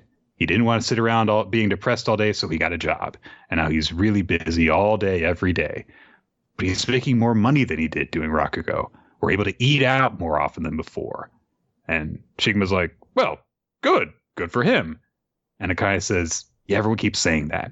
Good for him. It's good that he quit Rakugo. It's good he was kicked out of the school. But I love Dad's Rakugo. It was just him sitting and talking by himself, but it made you see all these people and locales. It was like magic. And when he quit doing Rakugo, I felt so sad that I'd never see it again. But everyone else smiled when he quit. They said, good for you. We're glad you have a real job now. I'm the only one who's sad about it. Every time someone says good for him, it's like they're saying Dad's Rakugo was worthless. But it's my favorite, and it hurt so bad. So I've made up my mind. I'm going to be a Shinichi and prove that Dad's Rakugo was great. It's fucking awesome. It is great. It makes me really, really curious to see when she interacts with her dad again, to see how their relationship is at this point. Yeah. If there's like, how good is it? Is there like a tension between them there now? Yeah. And so, yeah, they've been training together for the 6 years since then. And now Akane is, you know, about to turn 17. So she's around the age where she could actually become a Rakugoka. By the way, traditionally, that's something that guys do, but it is definitely open to women in the modern age. So, and also, Shinichi, you know, knows to himself, it is rare for people to join after graduating high school, but it's not unheard of. If there's a problem here, it lies with me. I don't have the right to take another pupil. But at that moment, his thoughts are interrupted because he gets a call on his cell phone, his flip phone, I should note, which could mean either he's kind of old-fashioned or it's set in the 2000s, but probably it's just that he's old-fashioned. And the call that it's about is in regards to there being they need someone to fill a slot at the Rakugo Cafe due to some unforeseen trouble. So Arakawa was like, oh, well, I'm available. But she's just like, yeah, I want you to go, Akane. And Aka's like, oh, come on. That's a place for a professional Rakugoka. And she's like, yeah, that doesn't make any sense. Rakugoka are professional. It's like saying, oh, a professional pro baseball player. Yeah. All right. Fair enough. All right. You got me. Yeah. But he says, yeah, I want you to see what the professional world is like. And if you still want to follow along this path, I might consider it. Just don't get too nervous up there. But Akane is really determined. She says, I'll take them all by surprise. I'm going to get a ton of laughs. You wait and see. So that's our second chapter. I'm really liking this series. I love the art in this series is excellent. I love the expressions these characters are making. I like Akane as a character. She seems fun. So far, there's no weird elements like there were at the start of other series similar to this. Not name. Yeah. So I'm really enjoying this series right now. There's a part of me that is just so worried this isn't going to take off. I know. And I'm like, don't get attached. Don't fall in love. It's just going to break your heart again. I am going to enjoy this for as much as I can, for as long as I can, but I know very much like it's going to slip out between my fingers at some point. So, if only because I don't know what the general audience tends to like. Maybe this will find a gap. Maybe it will. Sometimes things are just weird. I really thought Ayashimon was destined to go straight to the moon, and it has sunk. Like, it has plummeted. So, no. Nick was like, yes. So I really don't know. Maybe this will take off, but yeah, I really, really like it. If this ends up, however long we have it, I feel like this is a series I'm going to enjoy. In Speaking contrast, of new series, okay, look. Oh yeah, technically Duran or whatever. Oh, you're right. It does come first. Yes, you're right. Okay. Dora wakes up in a hospital bed in chapter 11. Superhero Ginchio is there to greet him, and as he gets up, she's like, "Yeah, you've been asleep for 5 days, but you survived. A normal person would be dead." And then she apologizes to him because she's like, "It's my fault you got hurt. I wasn't strong enough." And then Dora. Okay, so I want you guys to understand something. A joke is told in Doron Dororon, and because it's paced weirdly, it doesn't land well. In its defense, there is at least a panel between the I said something and then the follow-up then is the punchline to the thing I said. Right. There was literally at least a panel to suggest a period of time passed. Basically, the joke is that Dora realizes that Ichigo in a situation that it is embarrassing for her, so he pretends not to remember it, but then he very obviously brings up details to let you know that he remembers everything that happened, which only serves to annoy her. Anyway, Ginchio is fine now, and yeah, okay. And Dora's like, yeah, well, I'm also weak because that humanoid Mononoke destroyed the town and I heard people screaming and wailing. What happened to it? And Ginchio says, yeah, I got away. And there were a lot of casualties. 26 dead, 75 injured. I mean, it did blow up a street. So that makes sense. Dora goes, damn it, a few times. And then he asks where Kusanagi is. And Ginchio says, yeah, he's at the Izanagi Forest Clinic because we're not in Echibuzen City anymore. We're at the Izanagi Forest headquarters in Musashino Kuni Kamui, which is the really big city that we were told about in the previous chapter. Anyway, Kusanagi is going to be interrogated by the Izanagi Forest executives. We cut to being interrogated by the Izanagi Forest executives. This is the general feeling of this chapter where you're just like, man. Like, I don't know how to explain it other than to say, like, yes, you followed the next step in creating, like, you opened the book, how to write a shonen battle manga, and you open the next page, and it was like, there should be a board meeting with bureaucracy, but one member of the team should perhaps have an unorthodox outlook on everything, perhaps the leader. And what if that leader were also the father of the female officer that It's just Kaiju number 8, but worse, so much worse. And Uji is there, and he's like, yeah, so this is what happened, and also the Mononoke here, yeah, it helped out, yeah, so... And then he just, like, calls out the entire panel, like, you guys just fucking sit behind desks and sip coffee, and then, yeah, so why do you guys get to decide what happens? I have defeated more Mononoke than anyone else in the front lines. And all of the guys that don't have names are like, what the fuck? Fuck you. Grrr. Then Uji is like, hey, I'll take the blame if this leads to disaster. But on the other hand, if I'm being held responsible for failure, I also want recognition for success. Yeah. And then he goes, and don't go acting like some old crank in denial, claiming I got lucky. Whoops. Did I say that out loud? This character's so edgy, Nick. He's got style. Like, he's just like... He's not edgy at all. He's got no straps on his face. That is true. That is the determining factor. He's just like Jin, from World Trigger. The two share a lot in common. They both wear jackets. They both have 2 hands. They have hair. Their eyes presumably work. Their names have vowels and consonants in them. 5. Wow. All right. Yeah. So they're basically the same character. I love it. I'm sure that Venn diagram is almost a perfect circle. So, the guy that he talks trash to says, "You always go too far." Nice comeback. So, Dora bursts through the doors. And he sees Kusanagi, and he leans against the glass. And there is a kind of cute moment because Kusanagi just like boomps his head against the glass in response, and also his tail's wagging because Kusanagi's basically a pet. So then they're like, "Hey, who the hell is this guy?" And Uji's like, "Oh, he teamed with the Mononoke in order to defeat the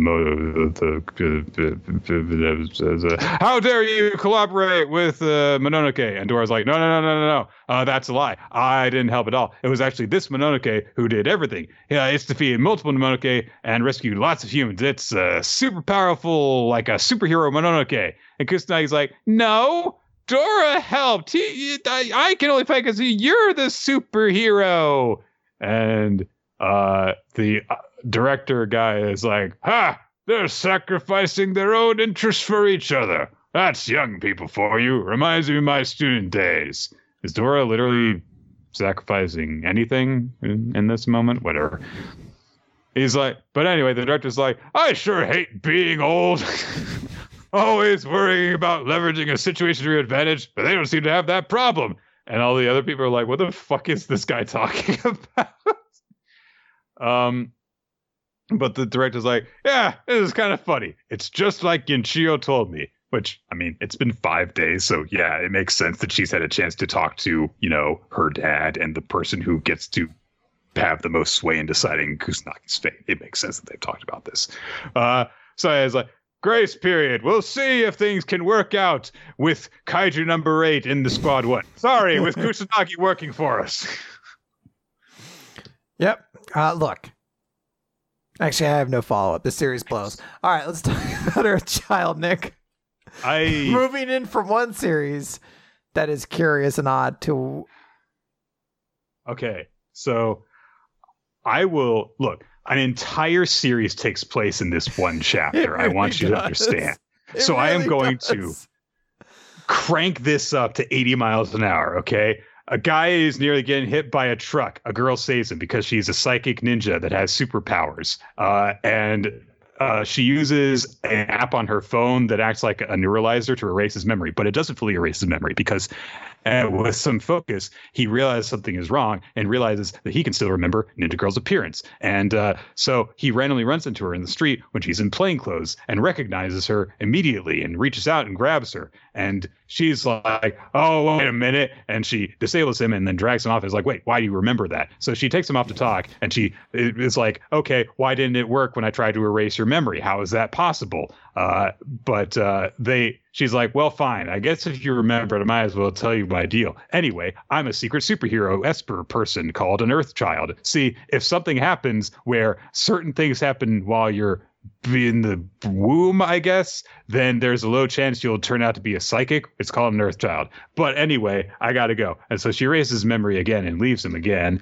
But then when she's out fighting crime, because she works for the government with her super special secret superpowers, she leaves a message for the guy. And she's at first like, oh, that was a bad idea. But then he shows up at the meeting that she planned. And so they keep on just meeting in secret like that while she is saving stuff. And basically he becomes her confidant. And she explains to him how this psychic stuff works. And then eventually he realizes, I think that I know why I remembered you. It's because I love you. And she's like, how dare you be the first person to say it? And so they start dating. And so they keep on meeting. By the way, the girl's name is Carreri. A thing happens because during a bank robbery thing that she stopped, she couldn't deflect all the bullets that the robbers shot at her, so she got injured and winds up in the hospital. And her boyfriend shows up to see her, and she's like, "Oh yeah, in that moment where I'm supposed to not have any distractions, I thought about what would happen if I didn't get ever see you again. And I realize now, I think that you'd have been better off if you had just forgotten about me." And he's like, "No, you're great, and I want to remember you. I always want you to come back to me. Anyway, I'm going to throw myself out of this room and jump to my death if you don't save me." To show you how much I love you, I will leap out of this window and die unless you save me. Like a healthy relationship progresses. Anyway, this guy is not great in any sense at all. He's bland when he's not being a dick, basically. So Carreri saves him, and they're like, "You asshole!" Oh, because he's like, while he's jumping out the way, he's like, "Will you marry me?" And she saves him, and he's like, "I fucking hate you for proposing this way, but it sure is a nice view." It is a nice view. It's pretty. Then they get married, yay, and they have a kid, yay. 5 years have passed with them in a relationship this way, and their child is named Mamoru. And they specifically say, "Hey, is an Earth Child thing genetic?" No. He'll be normal. Remember that. He will be normal. But then a giant fucking asteroid is careening towards Earth. But Nick, so much has already happened. So, fuck. My headphones came out. It's okay. I'll keep talking. So they're like, "Carreri, we need you to fucking save us because you're the only one with your super secret special psychic powers that can save us. If you get really close to this asteroid and use literally all of your power, you'll deflect it. And so the entire Earth won't be destroyed. Only you can save us." And then Reisuke, that's her boyfriend's husband's name, is like, "Wait a second. You can't just do that because there's got to be another way. We got to figure something out. Come on, we should just leave. We should just go." And Carreri's like, "No, I've got to save the world because, I've got to protect you two." Yeah, there's no Earth and there's no husband and no kid. Yeah. And she's like, "Hey, have faith that I'll come back to you." And she goes out into space and she used her psychic powers to stop the meteor. But holy shit, that's a big ass fucking meteor. And she's snapping her fingers and spurting blood from her hands. Somehow, I don't know. It takes all of her power is the point.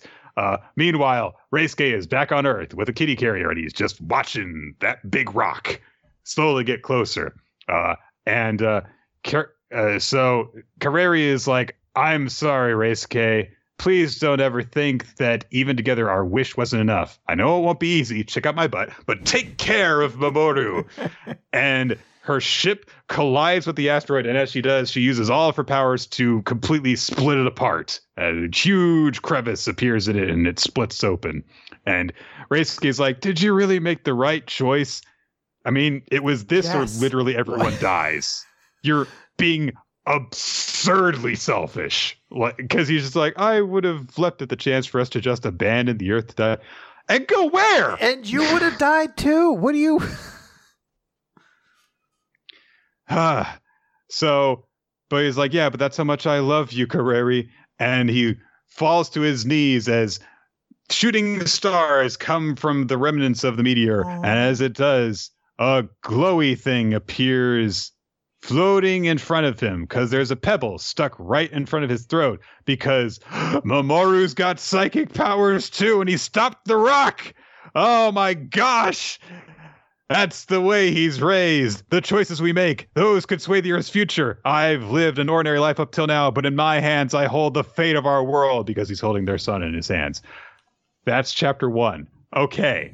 What? You did a great job recapping. I have essentially no idea what to think of this first chapter because I have no idea what the series is going to be about. The way it was like pitched initially was like, oh, it's like a romance story with magic powers in it. And I was like, okay, I could get behind that. Like, me too. I don't know if it'll succeed, but I'll give it a shot. The romance happens and concludes within the first chapter. So I don't know if it's going to be a series about this normal ass guy raising a psychic son, or if we're going to time skip to when the son is at an old enough age that he is like a superhero. I have no idea. I have zero clue.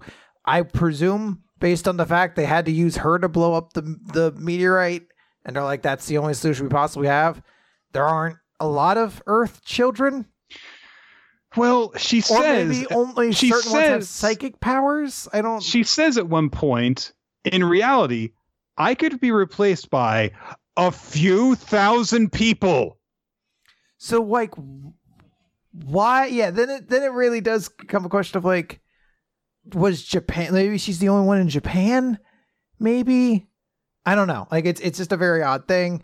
None of the characters are likable. Like, you certainly don't like him. I almost want to like her, but then they like kind of weirdly cheesecake her a couple times throughout the chapter, and then she just doesn't like. She has kind of fun expressions at times, but that's otherwise about it. And then I think a little less of her because she falls in love with this guy a little bit. Yeah. I feel bad, but I was like, this dude sucks. Like, he sucks so much. He manipulates her into falling in love with him in a way. Like, it's stalks her. Gross. Yeah, it's pretty strange. I don't know what else to say. Like, I feel like any other thoughts I have are gonna have to wait until next chapter when I'm like, so what the fuck is this going to be? Like, what is this series? It seems at this moment that the story is actually going to be about their son being raised by Reisuke. But it's like, okay, then why did we go through the entire story like this of Kirari just for her to die? And also, let's just assume, I don't think this is going to happen, but let's assume that the series like is successful and lasts for a while. Do you know what is going to happen to this story, Earthchild, starring Mamoru, the psychic superhero? They're not going to be on the cover of the issue that they debut in, because it's these two that are on it instead, and one of them is dead at the end of chapter 1. It feels a lot like this was a one shot, and they were like, "Oh, this was successful. You should just make a whole series out of it." And the creator was like, "How cool? I'll just send the one shot to print again. Like, just shove it right back in. I'll figure it out later. We got this." I think that this would be a fine one-shot story. I would have problems with it that we've been going over in terms of like, yeah, the dude is just not good, but it is a nice little story of like, hey, you know, sci-fi superhero and the relationship with this guy and the sacrifice she had to make in order to keep what she values safe. It's like, yeah. And, you know, instead of going through the motion, she had something to live for. And then she ultimately gave up her life because of that. That's nice. But where do you go from there after literally the end? It's an entire pilot chapter that is just the prologue to what apparently is going to be a completely different story. And so as a result of that, I have no basis for judging what the actual story of the manga is yet. Yeah. So if you were to base it just off this chapter, The author of this series, Hideo Shinkai, has done other stuff in Jump before. They did Soul Catchers and Lightwing, and they were one of Araki's assistants for a while as well. Okay. So very accomplished artist. But this is a weird story. So. Yep. All right. We've got a. Oh, do I have a puzzle? To talk about. Yes, you do. A puzzle. All right. Here we go. It's the Guess the Wrestling Act puzzle. Here we go. Peculiar, pugnacious pensioner, parents parted paw. Parted paw. Here, let me copy this into our little text chat. Interesting. This is a tricky one, I will say. Pugnacious, peculiar pensioner. Yeah. Parents parted paw. That sounds like Funakai to me. It's not. Pensioner. It's like someone who is old, right? Correct. It's not going to be the boogeyman. No. Damn. You're thinking way too young. Oh, man, he was really old. Not nearly enough. I'm going to tap out on this one. Like someone in an ankle hold. Okay. Let me give you a hint. Paw is in the context of keep your paws off that. What does that mean? Is this Chavo Guerrero Sr.? No. Keep your paws off that. What does that mean? What is a paw in that context? Like a hand. Like keep your mitts off that. Okay. So the hand. It's Nobu from The Hand from Daredevil. Come on, keep focusing on it. All right, hand. Put it together with what you were talking about before. Hand, old hand. Pat Patterson. No. Gerald Briscoe. Oh. Mae Young. There you go. There we go. For those of you who are completely lost, there was an infamous segment in which Mae Young, for some reason, gave birth to a hand. In another one of those moments where you're just like, but why? The answer is because Vince McMahon found it funny at the time, and thus it happened. That's because so in our Discord, Protect Me Shugamaru gets abbreviated to PMS, and a lot of people are like, it's kind of weird seeing PMS done like that. And I was like, at one point in time, WWE had an all-female group who were called the Pre-Mean Sisters, because Instagram was like, it'd be funny if their group name as women was PMS. Yep. So and one of them tricked a wrestler into thinking that he had gotten them pregnant, and tricked them into thinking that he had caused her to have an abortion, and just stuff that women do. It's like, ugh. Anyway, gross stuff happened.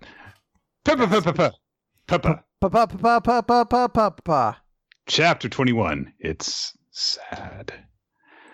So Min has just gone off the tracks and played a piece she wasn't supposed to, just to make a point to Furusu. And I love that immediately the judges are like, well, I mean, but she broke the rule. She played a piece she wasn't supposed to. And one of the judges, this old guy with a mustache, is like, yeah, but it was great. We should just make an exception. They're like, God, this guy, he's just saying it because the Otogami family donates to his university. It's like, yeah, well, sucks to suck. He's bought. Sorry. Roku shows up to talk to Lucky, and they're like, "Hey, what are you doing? You should go into the rehearsal room." And Lucky's like, and Roku's like, "Oh, I get it. Yeah, Furusu didn't make the cut." And Lucky's like, "Yeah, it's awkward, and I don't really know what to say to her in this moment." But Roku says, hey, but, rather than trying to show her that you're worried, why don't you try to think of some way to cheer her up? We then cut to where Furusu is. She is still distraught over her failure. And Dada comes to talk to her and is like, hey, Furusu, did you have that epiphany I said you needed to have? No, apparently not, because you fucking lost. But then he's like, hey, why are you crying? And Furusu says, well, it's because I'm frustrated. No, actually, I'm sad because I would love it when my mom would pat me on the head, and I loved her, and I loved listening to her play piano, and I'd be excited to find out what she'd play and how she'd play it and how that would affect the piece when she would play notes differently. And I'd think about all of that while I listened to my mom, and that's what I wish I could have back, but I can't. I can't win. I can't get any of that back. And now that I understand that, I can't even feel frustrated. It makes me sad. And I don't like feeling that way. I wish this feeling didn't exist. But Dada Sensei says, you say that, but do you mean it? Because now you're able to understand why you are so sad. You can't get back what's lost, but those feelings will help you find what you want. And discovering something about yourself through sadness brings hope for a brighter future. Aw, that's nice. Yeah. You said a teacherly thing somehow. You are an actual mentor. So he instructs her that even when things are tough, to embrace your sadness fully. And we see that Lucky is out in the hall with him, and so he has heard at least part of this spiel that he said. And then Dada turns to Lucky and says, the more things you value, the more sadness you'll experience. You must confront the moment you first experienced sadness. Well, there was this one time when I was a kid when I didn't have my stuffed baby Big Bird, and because my parents had to take it away to wash it, and so I didn't have it, and that made me sad. No, it's okay. Well, a little further forward, not the first time you were sad. But yeah, so Dada says, like, okay, you need to connect that feeling of sadness to pathétique in order to evoke it. And so Lucky says, okay, well, the first moment I can remember feeling sad was, and he thinks back to when his incredibly young-looking father said to him, average is unacceptable for an Otagami. And Lucky's like, yeah, I can't go back to how things used to be. All my sadness began then. He's always billed us as the Otagami sextuplets. And he remembers that, and he remembers his mom thinking, prove him wrong. And then he remembers Roku saying, rather than trying to show Furusu that you're worried, to try and cheer her up. So Lucky promises, I'm going to win against Mimin. And then he calls out to Furusu and says, I'm going to play something that'll really annoy my dad. And then we see a woman I haven't seen in this manga before. She has eyes, like capital E, capital Y, not a second capital E, but a capital S, eyes. They're very, she is the director of something. I don't know what, though. But yeah. Also, Dada Sensei says, like, hey, I've got a favor of you to ask. Invite as many elite musicians as you can. And the media. Then we cut to Ray, who is going to go and talk to Sorachika. He's like, oh, I'm really nervous because he's a nice guy, but whenever I'm around him, I just get nervous for some reason. And he approaches Sorachika, who turns to look and says, what is it? Ah, it's about Lucky, huh? Dun, dun, dun. Nice little teaching moment from Dada Sensei. That's about it. Yeah. For me. So yeah. There's a little tease at the end that this potentially could be bad news for Lucky. They mentioned before that if other siblings found out that Lucky was performing, that if the dad found out, he'd immediately shut Lucky out of the world of piano. So we shall see what happens. Hopefully good stuff. But yeah, nice little moment from Dada Sensei. Yep. Dr. Stone. Don't worry, Nick. They must inevitably face death. Well, that's great. All life must inevitably face death. Okay. Thank you, Dr. Stone. Feel great now. But they say that in that all life, it includes the Y-men. Because oxygen is poisonous to them. It causes their mechanical guts to oxidize and rust, and their lives fade. And we see, like, a bit where they first petrified everyone, and then, like, stuff was just decaying around them, and now they're just fading out. And the thought that they have is that death is terrifying. the ultimate goal of all life is to survive, and petrification grants life an eternal escape from death's grip. Yet, they reject the stone. Why? And that's when we get our chapter title, Z equals 230, Human. And again, we get a montage through the story of Dr. Stone, but from the perspective of the Wyman as stuff is going on, saying like, okay, yeah, we've offered them this eternal life, but they couldn't negotiate anything. And while they were observing, they're like, oh, they don't seem to understand the device's existence yet. But then they discover them and they're like, oh, wait, they activated the petrifying wave via radio waves in that crucial conflict between Senku and, I've forgotten his name, the king of the Petrification Kingdom with the weird mustache. Maybe? I think that was it. Yeah. It was Ibarra. So like, okay, so we'll just do what they did. And that's when they started broadcasting the, sound to, hey, 12,800,000 meters, 1 second, set off petrification devices. But of course they picked up on it and didn't allow it to be utilized until that crucial moment between the two different kingdoms of science. And then the Wyman were like, yay! Now they'll save us! Because the Wyman are dumb. But of course, then, Suika broke out. She managed to get everyone back together. And then the Wyman were just confused. They're like, why? Why are they rejecting everlasting life? There's no logic to this. Perhaps the truth is. And so when they said, do you want to die? It was really like, hey, do you want to die? Do you want to die? You want to die? Like, what? And then when they put one of the devices inside of a vacuum tube, that just shut it off from oxygen and meant that it could work properly again, as opposed to doing what the vacuum tube was supposed to accomplish. It was not a misfire, but an unintentional act. So we cut to the present. Senku and Stanley and Kohaku are confronting the giant swarm of Wyman, and they're like, okay, well, I've got 1 point to clear up, which Taiju is like, what, just one? What? That seems like there should be a lot more.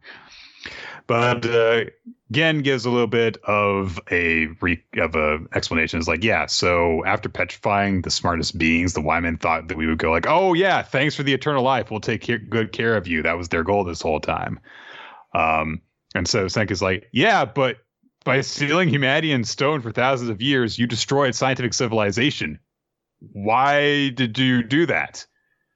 And so they said like, well, upon arrival to this satellite, the moon, discovery of abandoned space travel equipment, implication of intelligent life from that alone. Stone is undone faster by high brain activity. Thousands of years to awaken were acquired, though.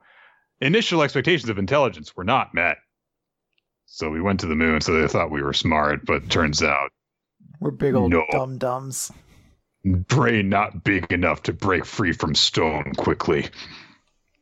But Senku says, okay, sure. Maybe our science is lagging behind a little. Like, we're kind of amazed by the fact that you guys can defy gravity. But I'm ready to learn. And he holds his hand out, and the Earth is behind him, and it looks like a moon, so it's really cool. And he says, humanity's full-blown scientific civilization is only a few thousand years old. Our lives might be fleeting, but we've got 7 billion people to pick up where the last ones left off. And that's how we make progress at dizzying speeds. So I want to negotiate just you and me face to face. And so everyone's like, well, how are they going to do that? They're having to communicate via radio signal, so everyone's going to be able to pick it up. And the way they get around this is the Wyman swarm around Senku and surround him in a very pretty kaleidoscopic kind of pattern where there's all these swirls between them because there's a whole bunch of Wyman that are constantly moving around him. And this also blocks out all the radio signals.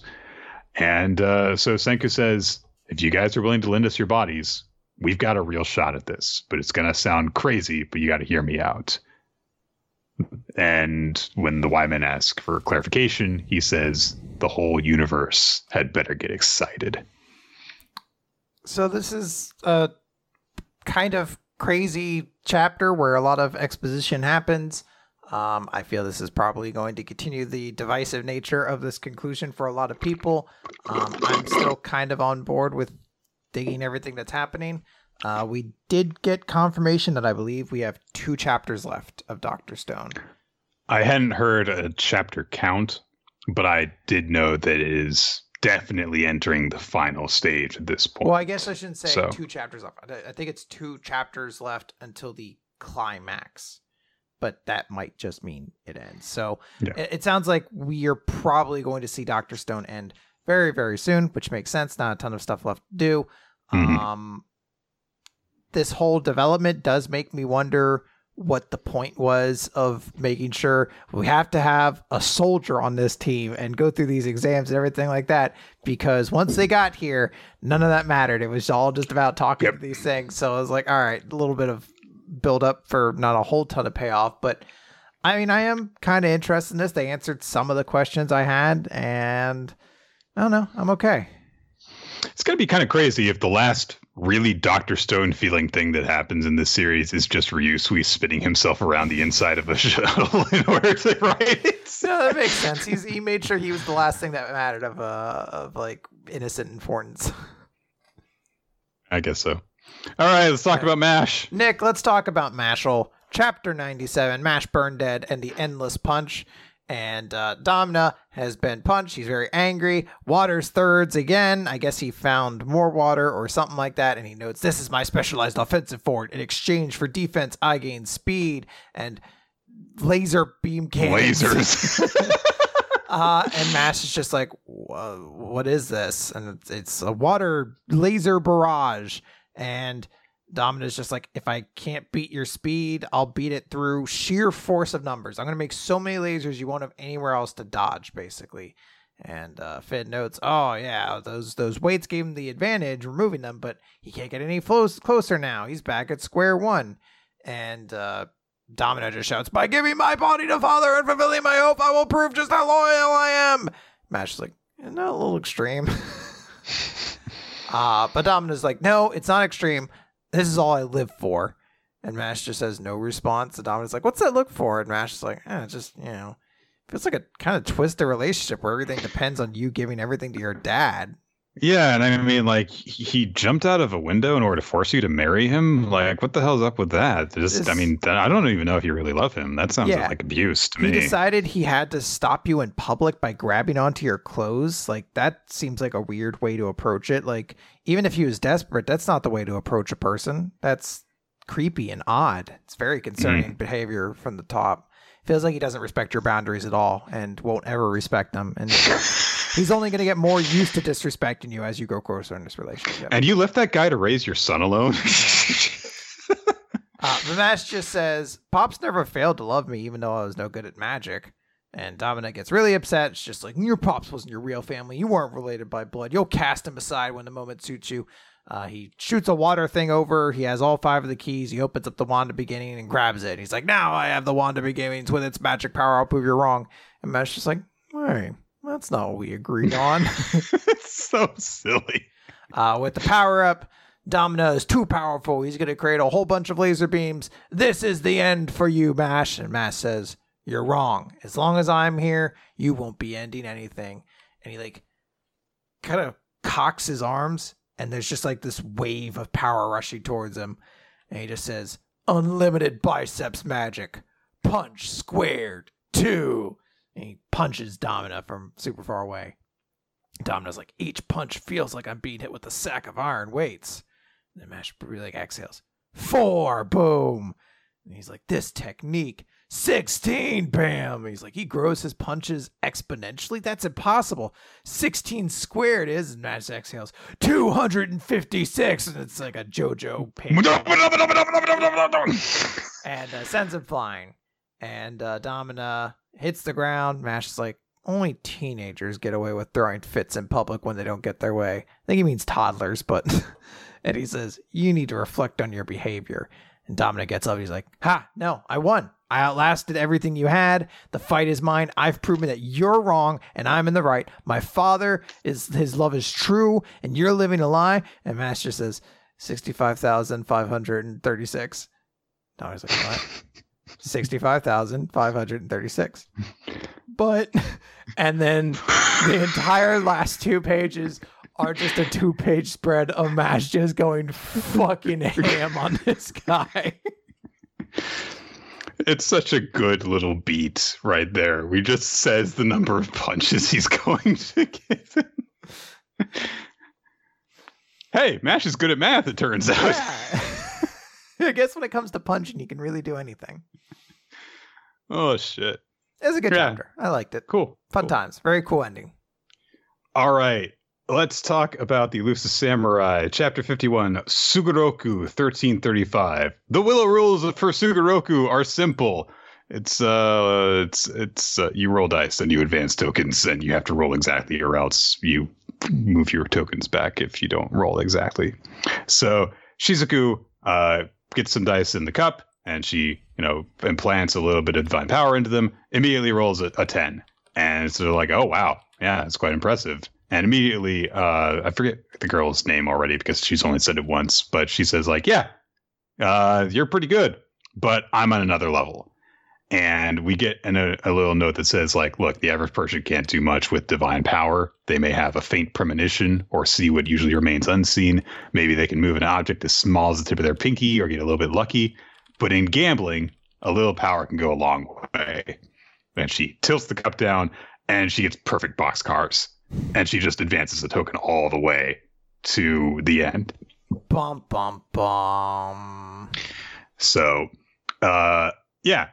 Bad situation for Shizuku, because she's just going to do this every single roll. And she starts bragging to Shizuka, and she's like, "Hey, I've got great intuition, country girl. You call that boy Nisama, but he's not really your brother. Yet you're willing to risk yourself for him. Do you have romantic feelings for him?"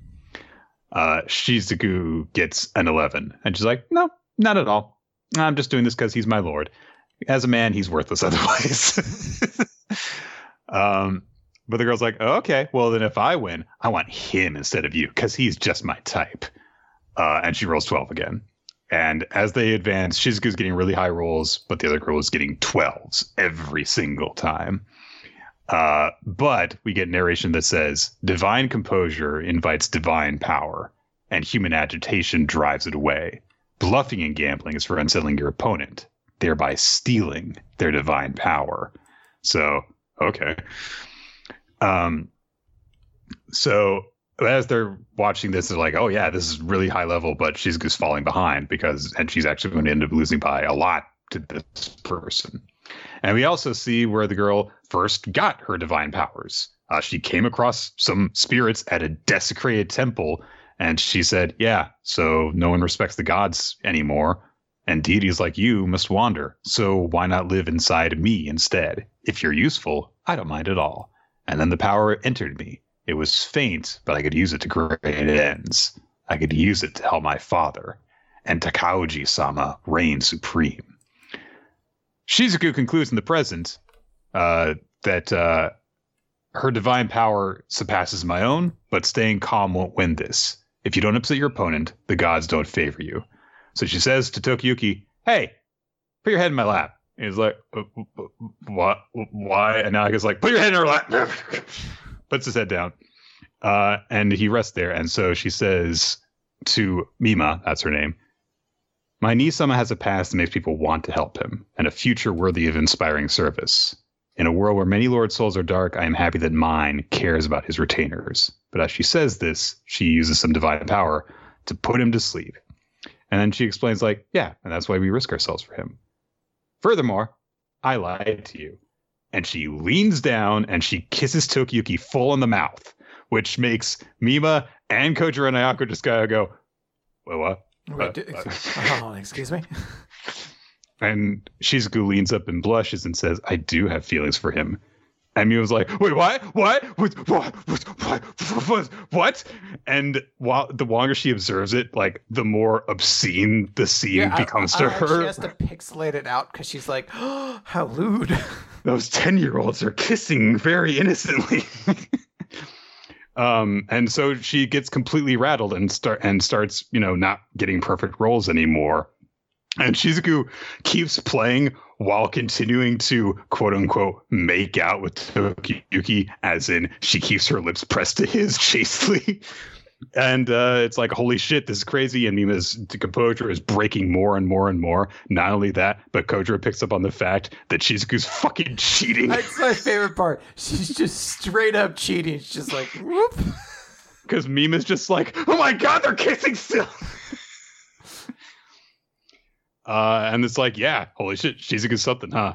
And she wins because Mima just completely loses it in this moment. And Kojiro and Ayako celebrate, and they're like, yay, we can get Genba back. And Ayako holds Genba up like he's a fucking, like he's a taffy man. Like he looks like weird. Tokiyuki wakes up and he's like, what happened? And she just says, oh, I won. And just to be clear, I don't have any feelings for you in the slightest. Aww.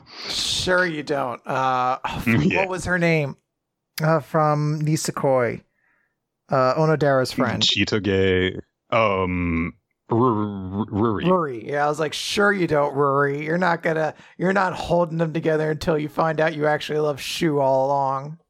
Yeah. And so Toki's like, wait, did I piss her off at all? Oh well. But at that moment, Mima kicks the board away, and one of the women presents her with a sword, and she says, you're not getting away that easily. So not done here yet. So the immediate assumption that I think myself and a lot of people have had is like, oh, she's offering probably to join the group or something like that. Like she's going to probably be an ally to some extent. I would love it. I would. Well, what I would really love is she fucking draws her sword and Kojiro just fucking decapitates her. He was just like, I told you a sword fight was like, I told you I'd fucking destroy you in a sword fight. I don't think she's done, especially after that big thing where we were introduced to how she got her divine power and stuff. She seems a little bit too important for that. But I don't know. She's a bit too similar, I think, to Shizuku and what she could offer to the group if she were to join them. I don't know. I feel like, especially considering she seems very dedicated to her father at Takauji, that she might be more of a recurring antagonist. Potentially. For them. Potentially. So. I've seen a lot of... That was my first thought. I was like, maybe she joined the group. I've seen other people. But I said, I'd really love it if she was like, I'm going to start a fight. And then just fucking gets just immediately like fucking don't like samurai knockdown move. Like, oh, never mind. Kojiro did kind of put it on Front Street. Like, you're not going to win this fight. Ayako grabs the two girls and just double choke slams them. That would be awesome. Like jumping double DDT. All right. Let's wrap this finish with Black Clover because there's no One Piece this week. Yes, Black Clover, page 324, Kids Playground. Last time, Nick, Zora showed up. Everyone's favorite character, everyone's favorite Black Bull, and he took all the magic in like a blow, and he channels it into his right fist, and he shouts, I'm going to pay you back double, Devil King. And he punches the devil, like they meet, like their fists collide, and you can see like Zora's arm kind of like has like rupturing almost a little bit, like it's clearly going through his arm while the devil's not super fussed about it, but he takes a look at I'm sorry, I'm very distracted because there's like a light mote on your camera and it's slowly disappearing. But if this were like the late 90s, we would have just had a Ghost Hunter show that would have been like, okay. The orb of light just passed by as Nick channeled more energy. The devil, Lucifero, looks at Zora's grimoire and says, the grimoire, blasted thing. Not entirely noting if he just hates magic or if it's something about Zora's grimoire in particular that bothers him. I would not be shocked if there was something to Zora's grimoire in the latter, because as we've pretty much found out, every member of the Black Bulls has kind of secretly had something going on with them. So maybe. I forgot his name. Yami and Nature Boy Fair show up, and Yami just says, "Good one, Zora and Nero. You know, you guys are doing really great." And he kind of just notes to Nature Boy Fair, like, "So the Black Bulls, you've seen them yourself, obviously, but they're fun to watch, right?" And Nature Boy Flair's like, "I hate to admit it, but you're right. They surpassed everything I thought they could do." And we see like a montage of all the times the Black Bulls have really kind of like come out ahead in this arc. So Zora just says, "Get out there and look good for us, boss man." And Sakurai's even like, "Yeah, good luck." Passes away. So Zora, or Yami rather, and Nature Boy Flair combine their magic together to do the kids' playground, and like these. Yeah, because shadow feeds darkness, and darkness feeds shadow, and when darkness overlaps with darkness, the gates of the underworld will be flung open. That's pretty metal. Sorry, what's that from? Yu-Gi-Oh! 5Ds. Damn. Fucking nerd. So they summon this thing. It's actually pretty cool. It's sort of like a one-dimensional town made of shadows, which is really cool. And a bunch of shadows just start coming out. We see Nature Boy Flair activate the Canis mode, and they start doing a bunch of stuff. There's a bunch of action scenes, basically, while it's happening. Yami and Nature Boy Flair kind of just note, like, wow, they have really good synergy between each other. The infinite synergy between darkness and shadow, which doesn't really make sense because actually darkness doesn't influence shadow. You need light to make shadow. Need light. Yeah. You need a really strong light in order to cast a very strong shadow. Yeah. But in this sense, it works. The other devil, whose name I forgot, we're going to call him Amelia Bedelia. So, and Lucifero is like, all that for a drop of blood. Except this time it's actually more notable, and he's just like, "It's possible for humans to end me." And then he just has this terrifying pose. He says, "I acknowledge you. Therefore, I will kill you utterly. You, your parents, siblings, friends, neighbors, all humanity. I will annihilate every last one of you using all the power I now possess." God damn it, Roman Reigns. You just had to keep on pushing the point. Acknowledge me. Acknowledge me. Look at what you did. Now Lucifero is going to annihilate us all. God damn it. Well, I guess he's still the champion. Wow. I mean, he killed all the earth, but Roman Reigns is still the champion. Wow. He died champion. Still means he's champion. No one beat him. Didn't get pinned. All right. Using the unending powers of the netherworld as a disqualification in this case. So Roman Reigns retains. Then Asta and Yuno show up. Yami's just like, "Well, we've come as far as we can, you two." And Yuno and Asta are like, "You're all torn up. Are you gonna be okay?" And Yuno's like, "I don't want to hear from you." And here comes the final showdown as these four super important characters are going to go up against Lucifero, who has now decided his hands are going to be like this all the time, basically. Just out like that. Yami also specifically says, "Let's get her done," which is weird. Get her done. Yeah, but I didn't even notice that. We could have done an entire Larry the Cable Guy bit there. Damn. If I had known, I would have come up with a bunch of crappy redneck jokes. All the poop jokes make a lot more sense now. It does. I didn't take my Prilosec OTC before this. I was shitting on the toilet for 25 minutes. Get her done. Oh, God. Got trapped in an unending portal of hatred with a dude with tree magic. Get her done. Yeah, it's like a punchline, but not. It really was like the whole fucking blue collar comedy tour all had like their quote. And like, "Here's your sign" sucked. It was obviously the worst, but it does make sense. I really like, right. I know that's the punchline of "Get her done" is it doesn't make sense. It's just kind of just a phrase you throw out with everything. But I'm like, is it like a tag on something? Is it supposed to be like a punchline that you could just insert anywhere? I don't, is it like Bazinga? You only use it particular times? These are all valid questions that we'll have to answer another time. Next week, we're going to answer them. That's right. When we have Larry the Cable Guy himself on the show. It's a big promise, but I think we can get it. And if not, I'm going to hold up a Lego Mater car from Cars. I'm just going to get that. I'm making a bunch of parts.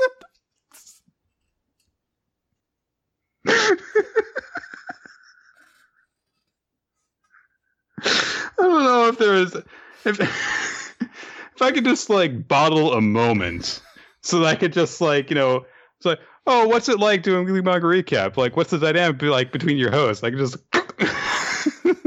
This is what Chris does.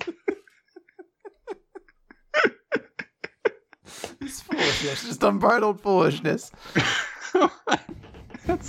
That's it for Weekly Manga Recap. We got to wrap this up by naming our favorites this week. Favorite chapter and MVP. Favorite chapter is Kaiju number 8. Definitely 100%. I thought Kaiju number 8 was really, really good. Hell yeah. I'm going to 100% agree on that. It was just short, sweet, and intense, and it reintroduced us to characters that we thought were really cool after a long time of not seeing them, and introduced a really cool dynamic that I look forward to seeing in the future. Yeah. So. My MVP, I think I'm going to give to Akane from Akane Banshi. Is that it? Akane Banashi. Banashi, sorry. I really liked her, and I wanted to give something to this manga. And excellent series so far.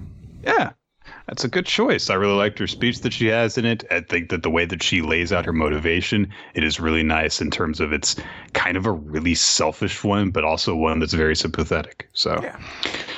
My MVP, though, is going to be Shizuku for her very lewd, chaste kissing scene and just fucking cheating this girl because she's so distracted by this. I thought it was a really cool, understated, underhanded, clever way of dealing with this situation. Absolutely. The audience, by the way, agreed with you on that to a T. Kaiju number 8 favorite series and Shizuku as the MVP. All right. Awesome. A lot of good options this week. There were. A lot of good options. Yeah, Earthchild. All right, so that is going to do it for Weekly Manga Recap, everyone. We will see you again next week when we record the show here on twitch.tv/RoloT Wednesday at around 7:30 Eastern Time. To stay updated on when exactly the show goes live, you can follow us on social media at NickFTime, at RoloT are your hosts, and at WMR Podcast is the official podcast account. You can also listen to older episodes by going to weeklymangarecap.podbean.com or youtube.com/Weekly Manga Recap, or anywhere where podcasts can generally be found on the internet, including Spotify and iTunes. You can also... Pardon me. You can also join us on our Discord server. Use that to participate in all sorts of fun discussions about the series that we recap, the series that we're going to be looking at as a recommendation, including the one we're going to probably be talking about next week, Landlocked, and also bi-weekly game nights with our wonderful community. Mm-hmm. There is also a Google Doc that is maintained by Ninja X3i that keeps track of all sorts of statistics associated with the show, stuff that has been recommended to us. You can chip in and say what you would like us to read in the future, or look back and see what stuff we have already read. We would also like to thank everyone who supports us on patreon.com/Weekly Manga Recap, where there is awesome bonus content for you guys to enjoy. We should be recording another bonus episode soon. In the meantime, there are, of course, the other existing ones and monthly other recap, where Chris talks about the series and Shonen Jump and other places that we don't talk about on the show because there's too many series to talk about. There's going to be a very big one this month because I'm basically making up for last month and adding all of this stuff into it. So it's going to be a very big monthly other recap this month. So that's right. Stay tuned. Get ready to hear Chris run out of breath over and over and over again. I think I figured out that I just need to stop recording for a little bit and then come back and finish the rest of it. No, one sitting.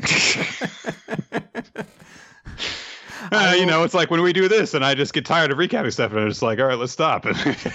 There was a period of time where I remember 1 week I recorded weekly manga or monthly other recap before WMR, and I remember being like, my voice hurts so much. By the end, I was like, I cannot do these two back to back anymore. Oh, and we also want to thank Steve Mann, who does title cards for the YouTube versions of our show. You can check out his work wherever booths are drawn on for Steve Mann Art. And we also want to thank Milo Jack Stillitz and Lindsay O'Shetter for creating the opening sequence of the video versions of the podcast. I think that is everyone. Yes. So. Just want to note, because you went digital there real quick, it's Steve Mann Art. You can find him on Twitter. Ah, okay. Yeah, that's going to do it. I guess we're going to head out, and we will see you guys next week when we delve into the many lore angles of Landlock and its many twists and turns of intrigue. This is a setup because Landlock is not very good. It's very weird and dumb. So, okay. See you next week, everyone. Bye.